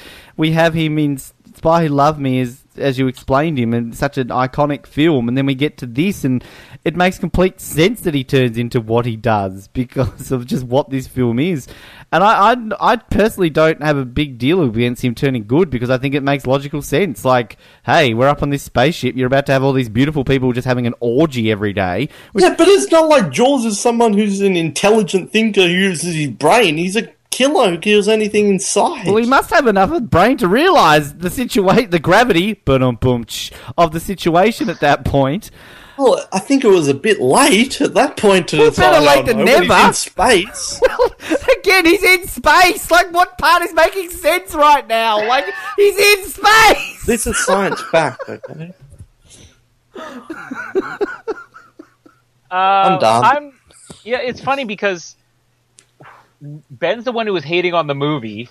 Noah was the one who I think was going to be the biggest supporter of this, and yet you guys are on total opposite pages as far as Jaws goes. I'm kind of in the middle for both the movie and on Jaws. I like when Jaws is on screen, even if he is stupid, but I also could just say take him or leave him, replace him with, have Chang in it a little bit longer. No. Maybe not Chang. Cha, on the other hand. Cha would be so welcome in this. I don't know what would Chaw's gimmick be? I mean, Chang's got the bowl cut. Jaws has the steal everything. Chaw has to have something. Well, apparently everyone in this film is whispering. Like they missed Whisper. Chaw just yells everything. Well, we established that Whisper didn't die in that rocket thingy, so maybe Whisper has a dolly mask on. Yeah. And Jaws actually fell in love with overweight African-American. He's lost a bit of height and lost a bit of weight as well. Well, he wanted to look presentable for his boyfriend, Jaws. He went on the Atkins diet. It really worked for him. I don't mind talking. It still wouldn't be the silliest thing to happen in this film. Could you imagine Whisper, like, at dinner table? No, I can't eat that. I'm on a diet. What? I said, no, I can't You want me eat to fry it? Too much I'm on a diet. sugar. Too much refined sugar. Why are we back on Whisper? Jaws, I don't know. Take him or leave him. It's okay. It's cool that we have a henchman who appeared twice. And again, I'll say better Jaws in this than some other henchman falling in love. I'm surprised they actually haven't done a returning henchman, though. Maybe they saw this, except for Mr. White, I guess, maybe. But maybe they saw this and thought, maybe not. just to make it even worse, I've been looking at this picture on Skype. I think we definitely have to put it on the website because it's not helping Jordan's case. I've been looking at it for the last 2 hours. Wow. All right, let's tone it down a bit, and we have a sad farewell to Bernard Lee. It is quite disappointing that this is his last James Bond film. I like Moonraker, but it's not like M fits into this world. Like, he definitely has some comedy, but yeah. Anyway, you know what I mean. But I have to say, to me, I love Judi Dench, Robert Brown, take him or leave him. Ralph Fiennes, we haven't really got a chance to see him yet. To me, Bernard Lee is M. He just fits the character so well. When I read the books, I read as Bernard Lee. He plays the character so well. He can do comedy. He can do stern. He sticks up for James Bond while he also brings him down. Judi Dench was really good in her 7 films, but to me, nothing can top Bernard Lee. I'm very upset that we don't get to see any more of him because every scene he's been in, he's done something good or had a funny line, and I still want to know what happened in Tokyo with him and Bond. But yeah, Bernard Lee is M to me, so I'm going to be very upset that we're not going to have any more of him for the rest of this watch through because he is such great and one of the most iconic and best characters of the series. Very upset. Yeah, it's interesting you say that because obviously, you know, we all grew up on Judi Dench, and for the most part we had to go back and watch these films, and it'd been sort of a while since I'd watched a lot of these, and, you know, I'm so used to Judi Dench just being M, knowing obviously that Bernard Lee was the first and played the character for the most. I shouldn't just generalise that as a he, because obviously that's not the case, but look, he is the most iconic. It's kind of like, you know, Sean Connery is James Bond. If you want to sort of analyse it, he was the first, he did it the best. Most people argue that. I personally might have a different opinion to that. Same with what you were saying. I think Bernard Lee is M. There is no questioning about that. He's the iconic one. I probably still would put Judi just above Bernard. As you know, I don't know how that goes down in the James Bond fan community, but I just think there was something extra with Judi Dench's portrayal. But Bernard is still up there. I mean, who remembers Robert Brown, please? But like his mum. The one thing I will say, like we were talking about when he died, he had stomach cancer. Was admitted there towards the end of 1980, and he died 2 months later in January 1981, 6 days after he turned 73. And basically, for Your Eyes Only, they couldn't find a replacement, and they rewrote the script so that it was said his character was on leave. So, well, I think it was more of a respect thing, but we can touch on that next film. Yeah, I think it was a bit of both, because I think obviously they had him slated in there as well. So kind of like the Irma Bunt thing, they didn't want to bring her back out of respect. Yeah, but you know, watching this, knowing it's his last film, I'm so sad this is his last film. Like, God, sorry, Bernard, but yeah, like, you can never take away the legacy that he had on the franchise. And, you know, he, for one, is top 3, top 5 most iconic actors to be in the James Bond series, second to none. It's very hard to compare Bernard Lee and Judi Dench, because I think that Judi Dench had something so much bigger to play in her later movies. But if you're going to take, let's say, her first 2 performances, or even if you include The World Is Not Enough, where she was playing the classic M, she doesn't come close to Bernard Lee. And like you guys said, he is M. Nobody else will ever be the same as him, which I think it was so necessary, not just because Robert Brown was kind of just blah. Boo. It was so necessary to have Judi Dench, somebody who was so different, and to have somebody who was so different, even just in gender, where it was noticeable. You can never say this is the same character because you can't replace him. And I would defy anybody to come up with one bad M scene, or even one bad moment that Bernard Lee has in these movies where he's not giving it his all. The funny thing is if you look on his 9 movies, or 11 movies, he doesn't have those big moments that Judi Dench has to play, but yet it doesn't really matter because he just owned his character and the whole authority over Bond, but at the same time having that annoyance with Bond. I mean, he brought things to the character that weren't even in the book, but he also brought that character from the book to the screen so well that, like you were saying, Noah, when you read the books, you're always reading it as him playing it. So, I mean, nothing but good things to say about him, and I completely agree. I mean, he is one of the icons of the James Bond series.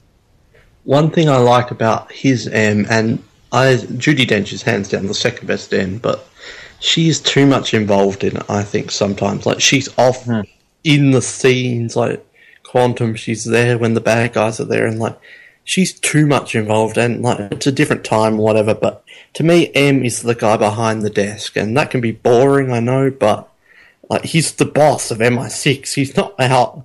Like, I know these later Moors have kind of had him in the monastery and all that, but maybe we'll do an episode on the M's or the MI6 crew or something, but bye-bye, Bernard. Very sad. Pigeon double take. Alright, so I think we're pretty much done, and we can move into our kind of endy thingies. What order are we going to do this in, Noah? Yeah, well, let's do it in the right order, and let's play this clip. Mr. Kiss, Kiss, Bang, Bang. Yes, kiss, kiss, bang, bang. I think that's what was just played. I couldn't quite hear it, but What? let's say that clip was played. My headphones fell out.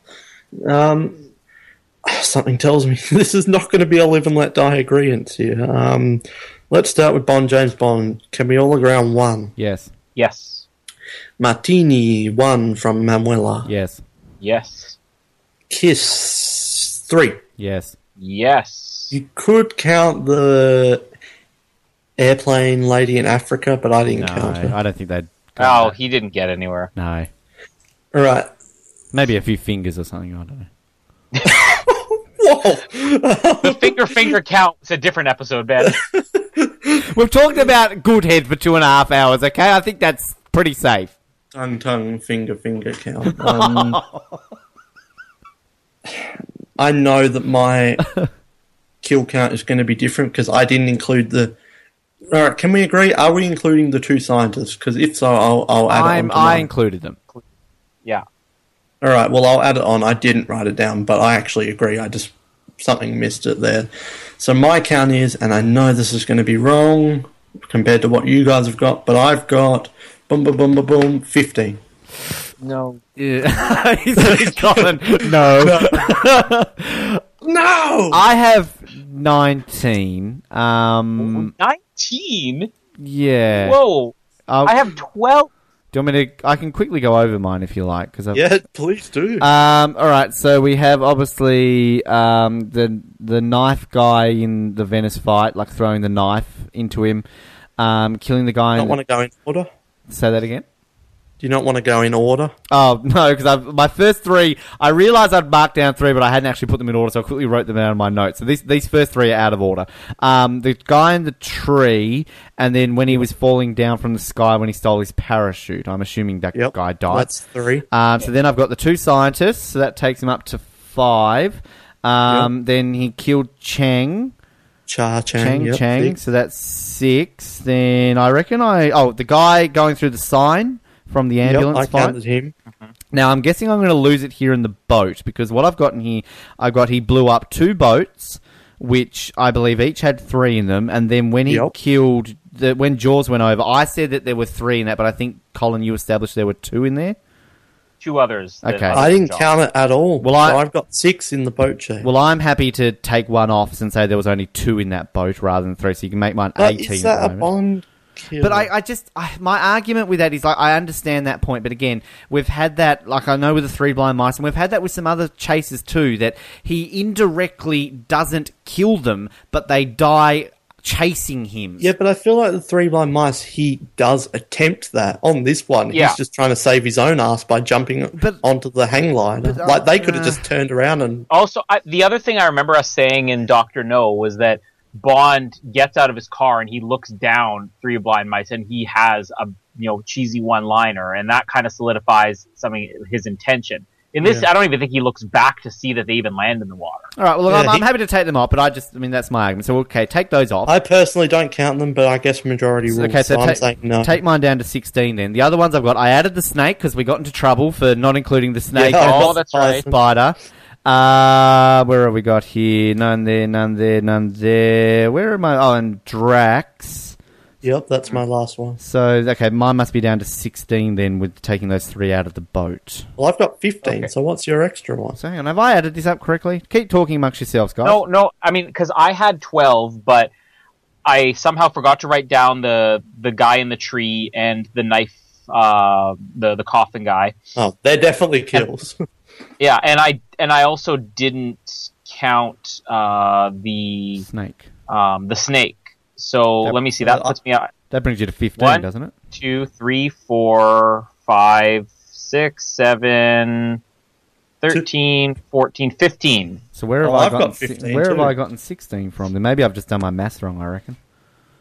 All right, Yeah. I'm happy with 15 because that's only I'm down with 15. I'm down with the majority, bro. Yeah. You were until you said that. Yeah. Well, this Now, episode. now we're kicking you out of the majority. Now, okay, so that brings us to 15. What have we actually established? What film is killed the most? And was it Spy Who Loved Me? Because we got 19 last No, episode. it is Thunderball. Thunderball. Okay. 22. All right, so that means then that our total we're up to, and this closes out the 70s, of course, and we'll give an updated count on what the 70s total is in our 70s retrospective next episode. So with 15 kills, that brings them up to 133 total kills. Kisses / fingers, we're up to 31. No, hang on. Yeah, that's right. Martinis were up to 7, and James Bonds were up to 11. Cool. 11 and 11 movies. There you go. But martinis. Yeah, we're down a bit. You've got to start drinking a little bit more. Yeah. Bond needs to become a full-fledged alcoholic quickly. Otherwise, this whole segment is going to be trash. We should have done the Bollinger, because I swear Bollinger is mentioned more than vodka martinis at this Play point. the next sound clip. It's the whole with the classic scene. And that sound clip was, Ben? I think it was Hall of Fame, Noah. Yeah, my earphones fell out. Same. I just believed it was, so let's go. Was it with Hall that. of Fame, Colin? Your earphones were in. I don't know. I was still singing the Kiss Kiss Bang Bang over. that. We all missed it. Let's just say Hall of Fame, because that's probably what just played. Noah's singing. It was good. All right. What have we got? Oh, I'm lost in this. Can we just do nothing in this movie? Yeah, I didn't think about it going in, but then as we started doing the recap, a couple jumped out at me. I've got a few, but none of them are standouts in the top 10. Though. Look, opening scene, the plane. Oh, yeah. Yeah. The skydiving for sure. Skydiving, we're all in agreement. One I would make the argument for is the 60s at the end of the films, they were all about Bond gets the girl and they hide under a parachute or they hide in a boat or whatever. That was iconic to the 60s, and that kind of went away with Diamonds Are Forever and Majesties. The 70s and Roger Moore's, they kind of became known for Bond with the girl, and then MI6 or someone official is watching and they make a funny comment. We saw it in Man with the Golden Gun, Spy Love Me, and we'll see it again next film. I feel like this is the most iconic one, and it's more of a quote than anything, but it's such an iconic moment. It's constantly played, like Channel 9 plays it for their advertisements for this film. And I think we need to represent those endings to the Roger Moores at least once in the Hall of Fame. So I'm putting that. I'd agree with re-entry that. scene up. I'd agree with that. Yeah. Do we have any others that could edge it out? Like I was thinking the fight with Chang, the glass fight, is definitely worthy. Oh, play it again. And maybe the cable car, but I almost feel, as much as I shit on it, I just feel we have to put something to do with space in it. Like, I mean, well, Bond having sex in space. I guess, true. Yeah, that would be that one. So we'll just, is I would that what put we're going to the write? gondola Bond, up. sex in Yeah. space. Bond attempts well, re-entry. I think he's attempting re-entry. Yeah. I would put the gondola up No. just because for lols with a Z.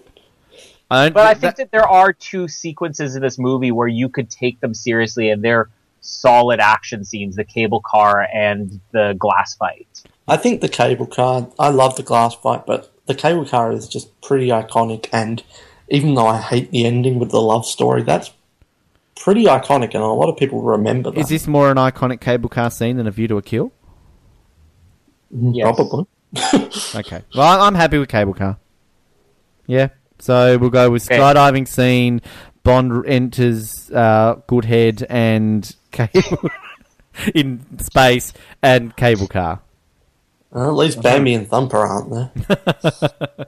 All right, so that means we've got one more, do we? Do we press play on that now? Play it again, Sam.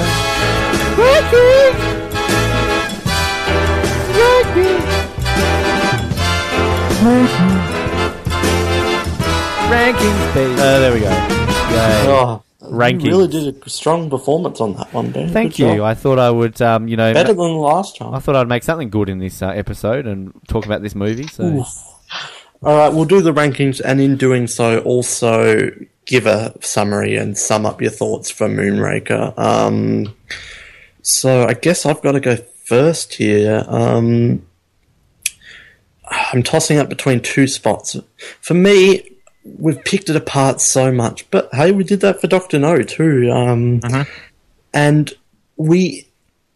But the thing is, we've been laughing throughout. This is probably the most fun we've ever had on an episode, and that wouldn't happen with another movie that wasn't this fun. Like, we had so much fun because the movie is so much fun.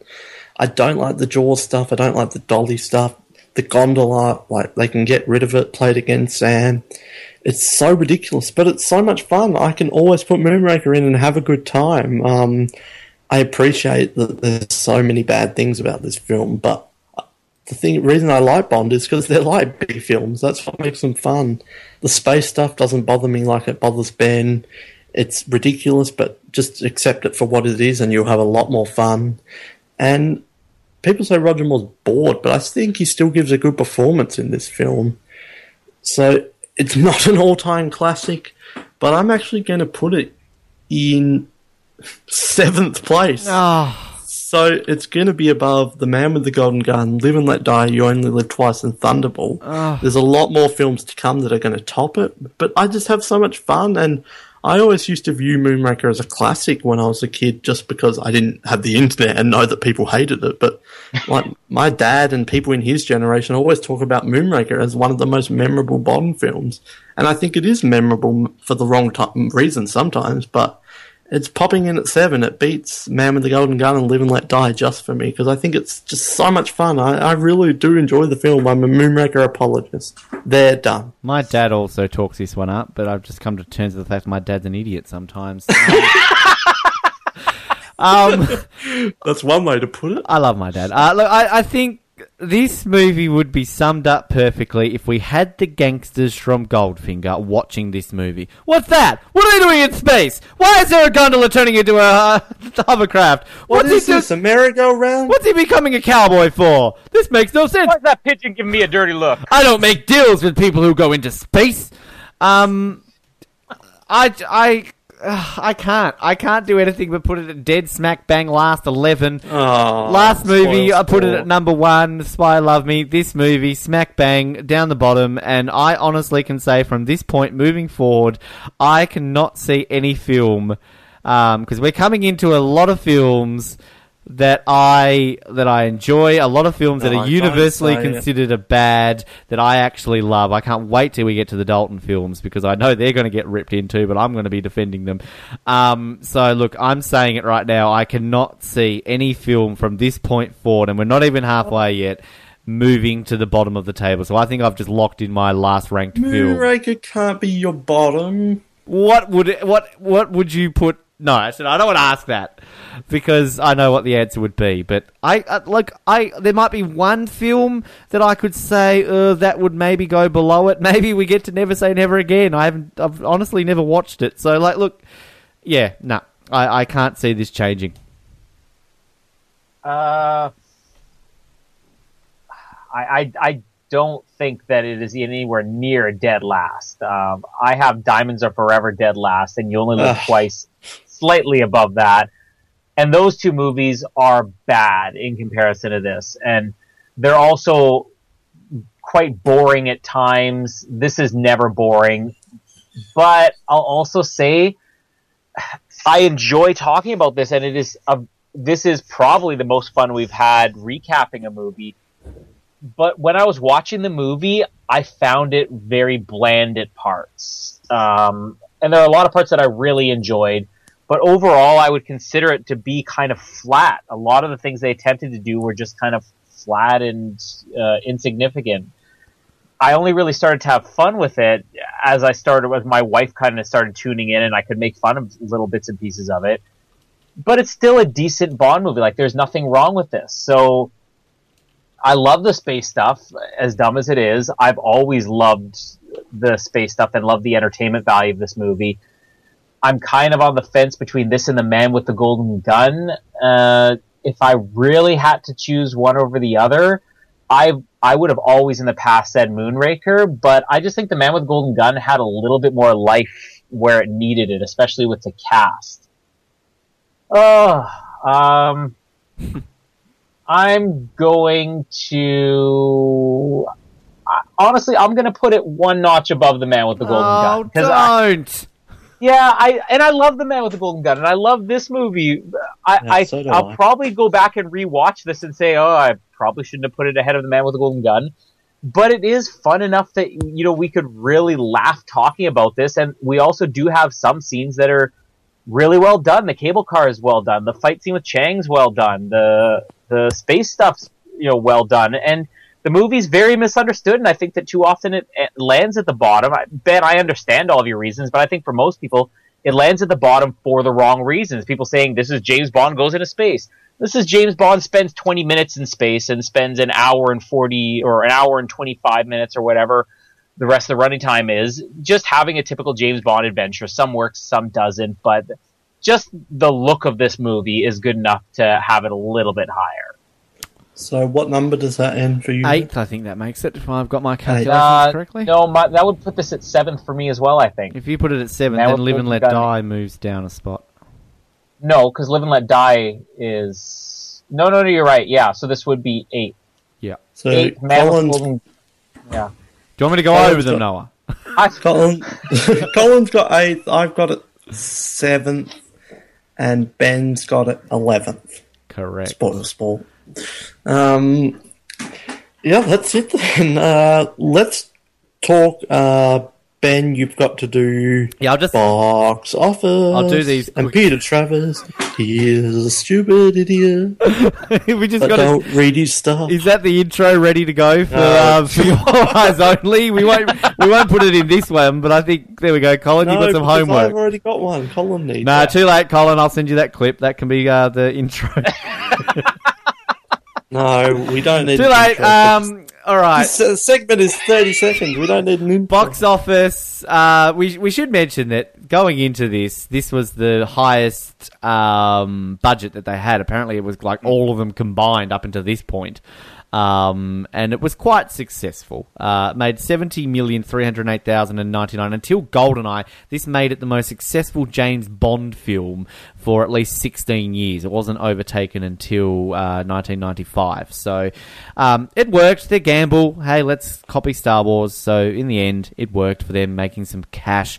8th most successful unadjusted. If you adjust it, it becomes the 5th most successful, $235,013,900, making $4 million more than Die Another Day on the adjusted ticket prices.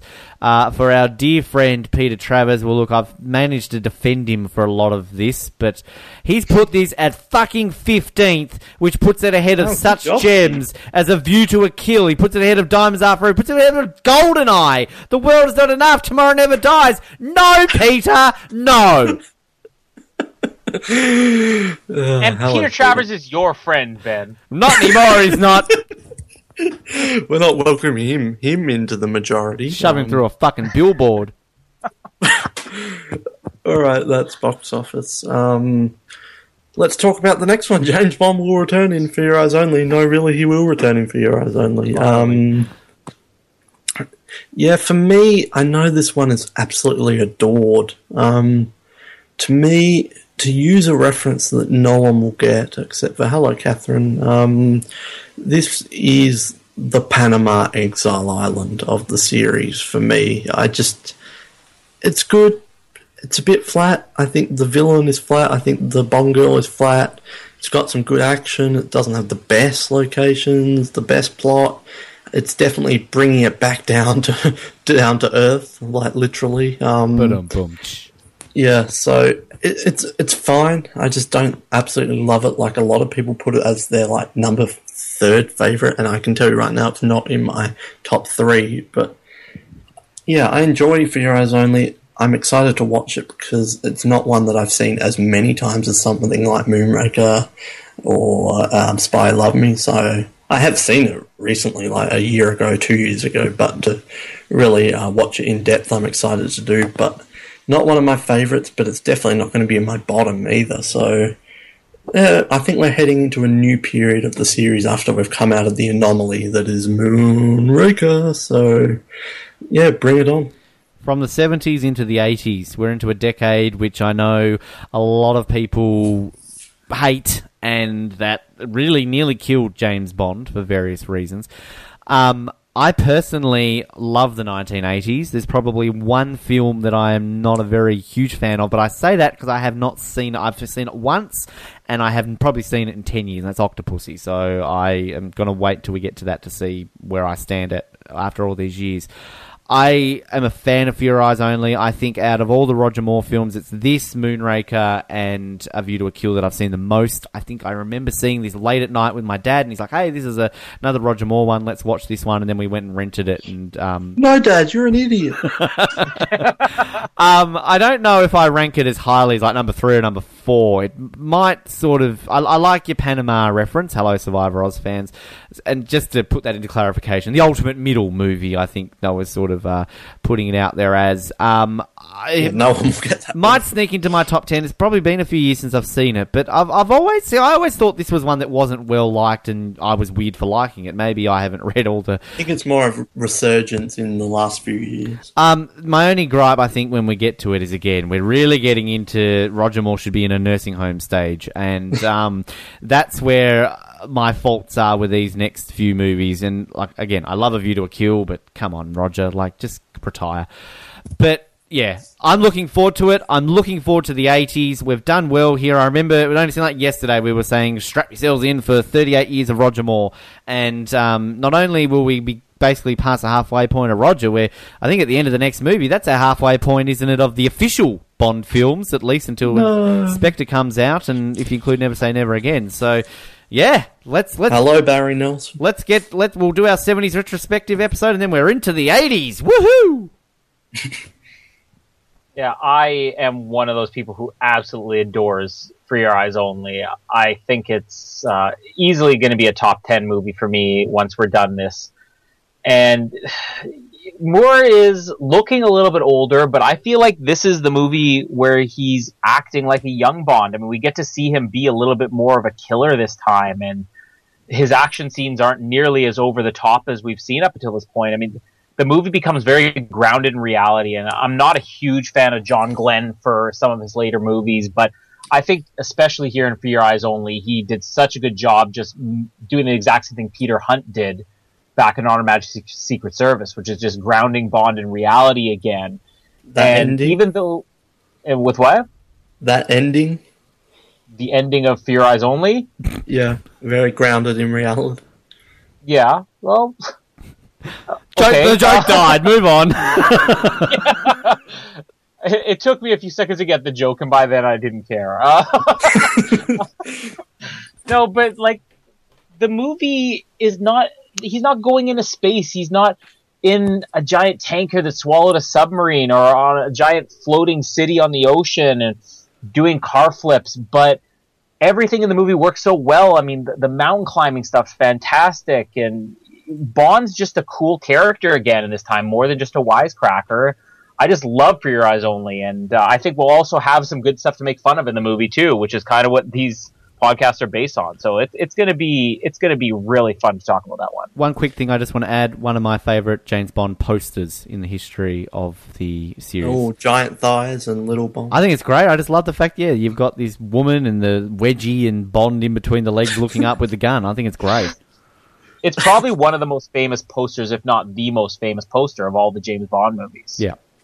Yeah, well, it definitely led to me hiring her at the video store when I saw that cover. So, it's George's sister. Yeah. as Ben mentioned, we've got the 70s episode next, before we get to For Your Eyes Only, so we're not quite there, but that should be fun to give our final answers to some of those questions that we had last time. You know, you've heard it if you're a fan of this podcast, but then we got For Your Eyes Only. In the meantime, subscribe to our feed on iTunes. Do we have a feed? Yeah, we'd have a feed. Subscribe to it.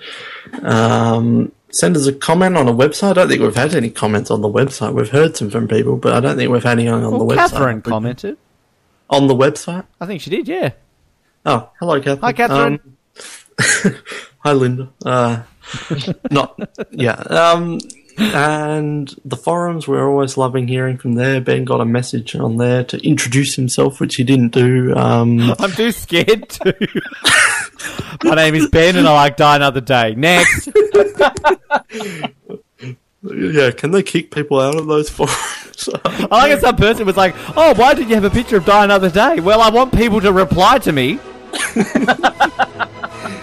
Yeah, so do all that. We'd love to hear from you. Always enjoy it. And I will say, to end this off, my name is Noah, and here's to us. My name is Ben. Thanks for the good head, and fuck off, Moonraker. And I'm Colin, and enjoy your cucumber sandwiches. And take me around the world one more time before we listen to the next podcast. Good night, goodbye, and good head. His name's Jaws. He kills people. You defy all my attempts to plan an amusing death. I am looking for Dr. Goodhead. You just found her. A woman. Is 007 back from that African job? He's on his last leg, sir. Any higher, Mr. Bond, my ears will pop. About that list of humans. I never learned to read. Why did you break up the encounter with my pet python? I discovered he had a crush on us. May I trace you to a cucumber sandwich?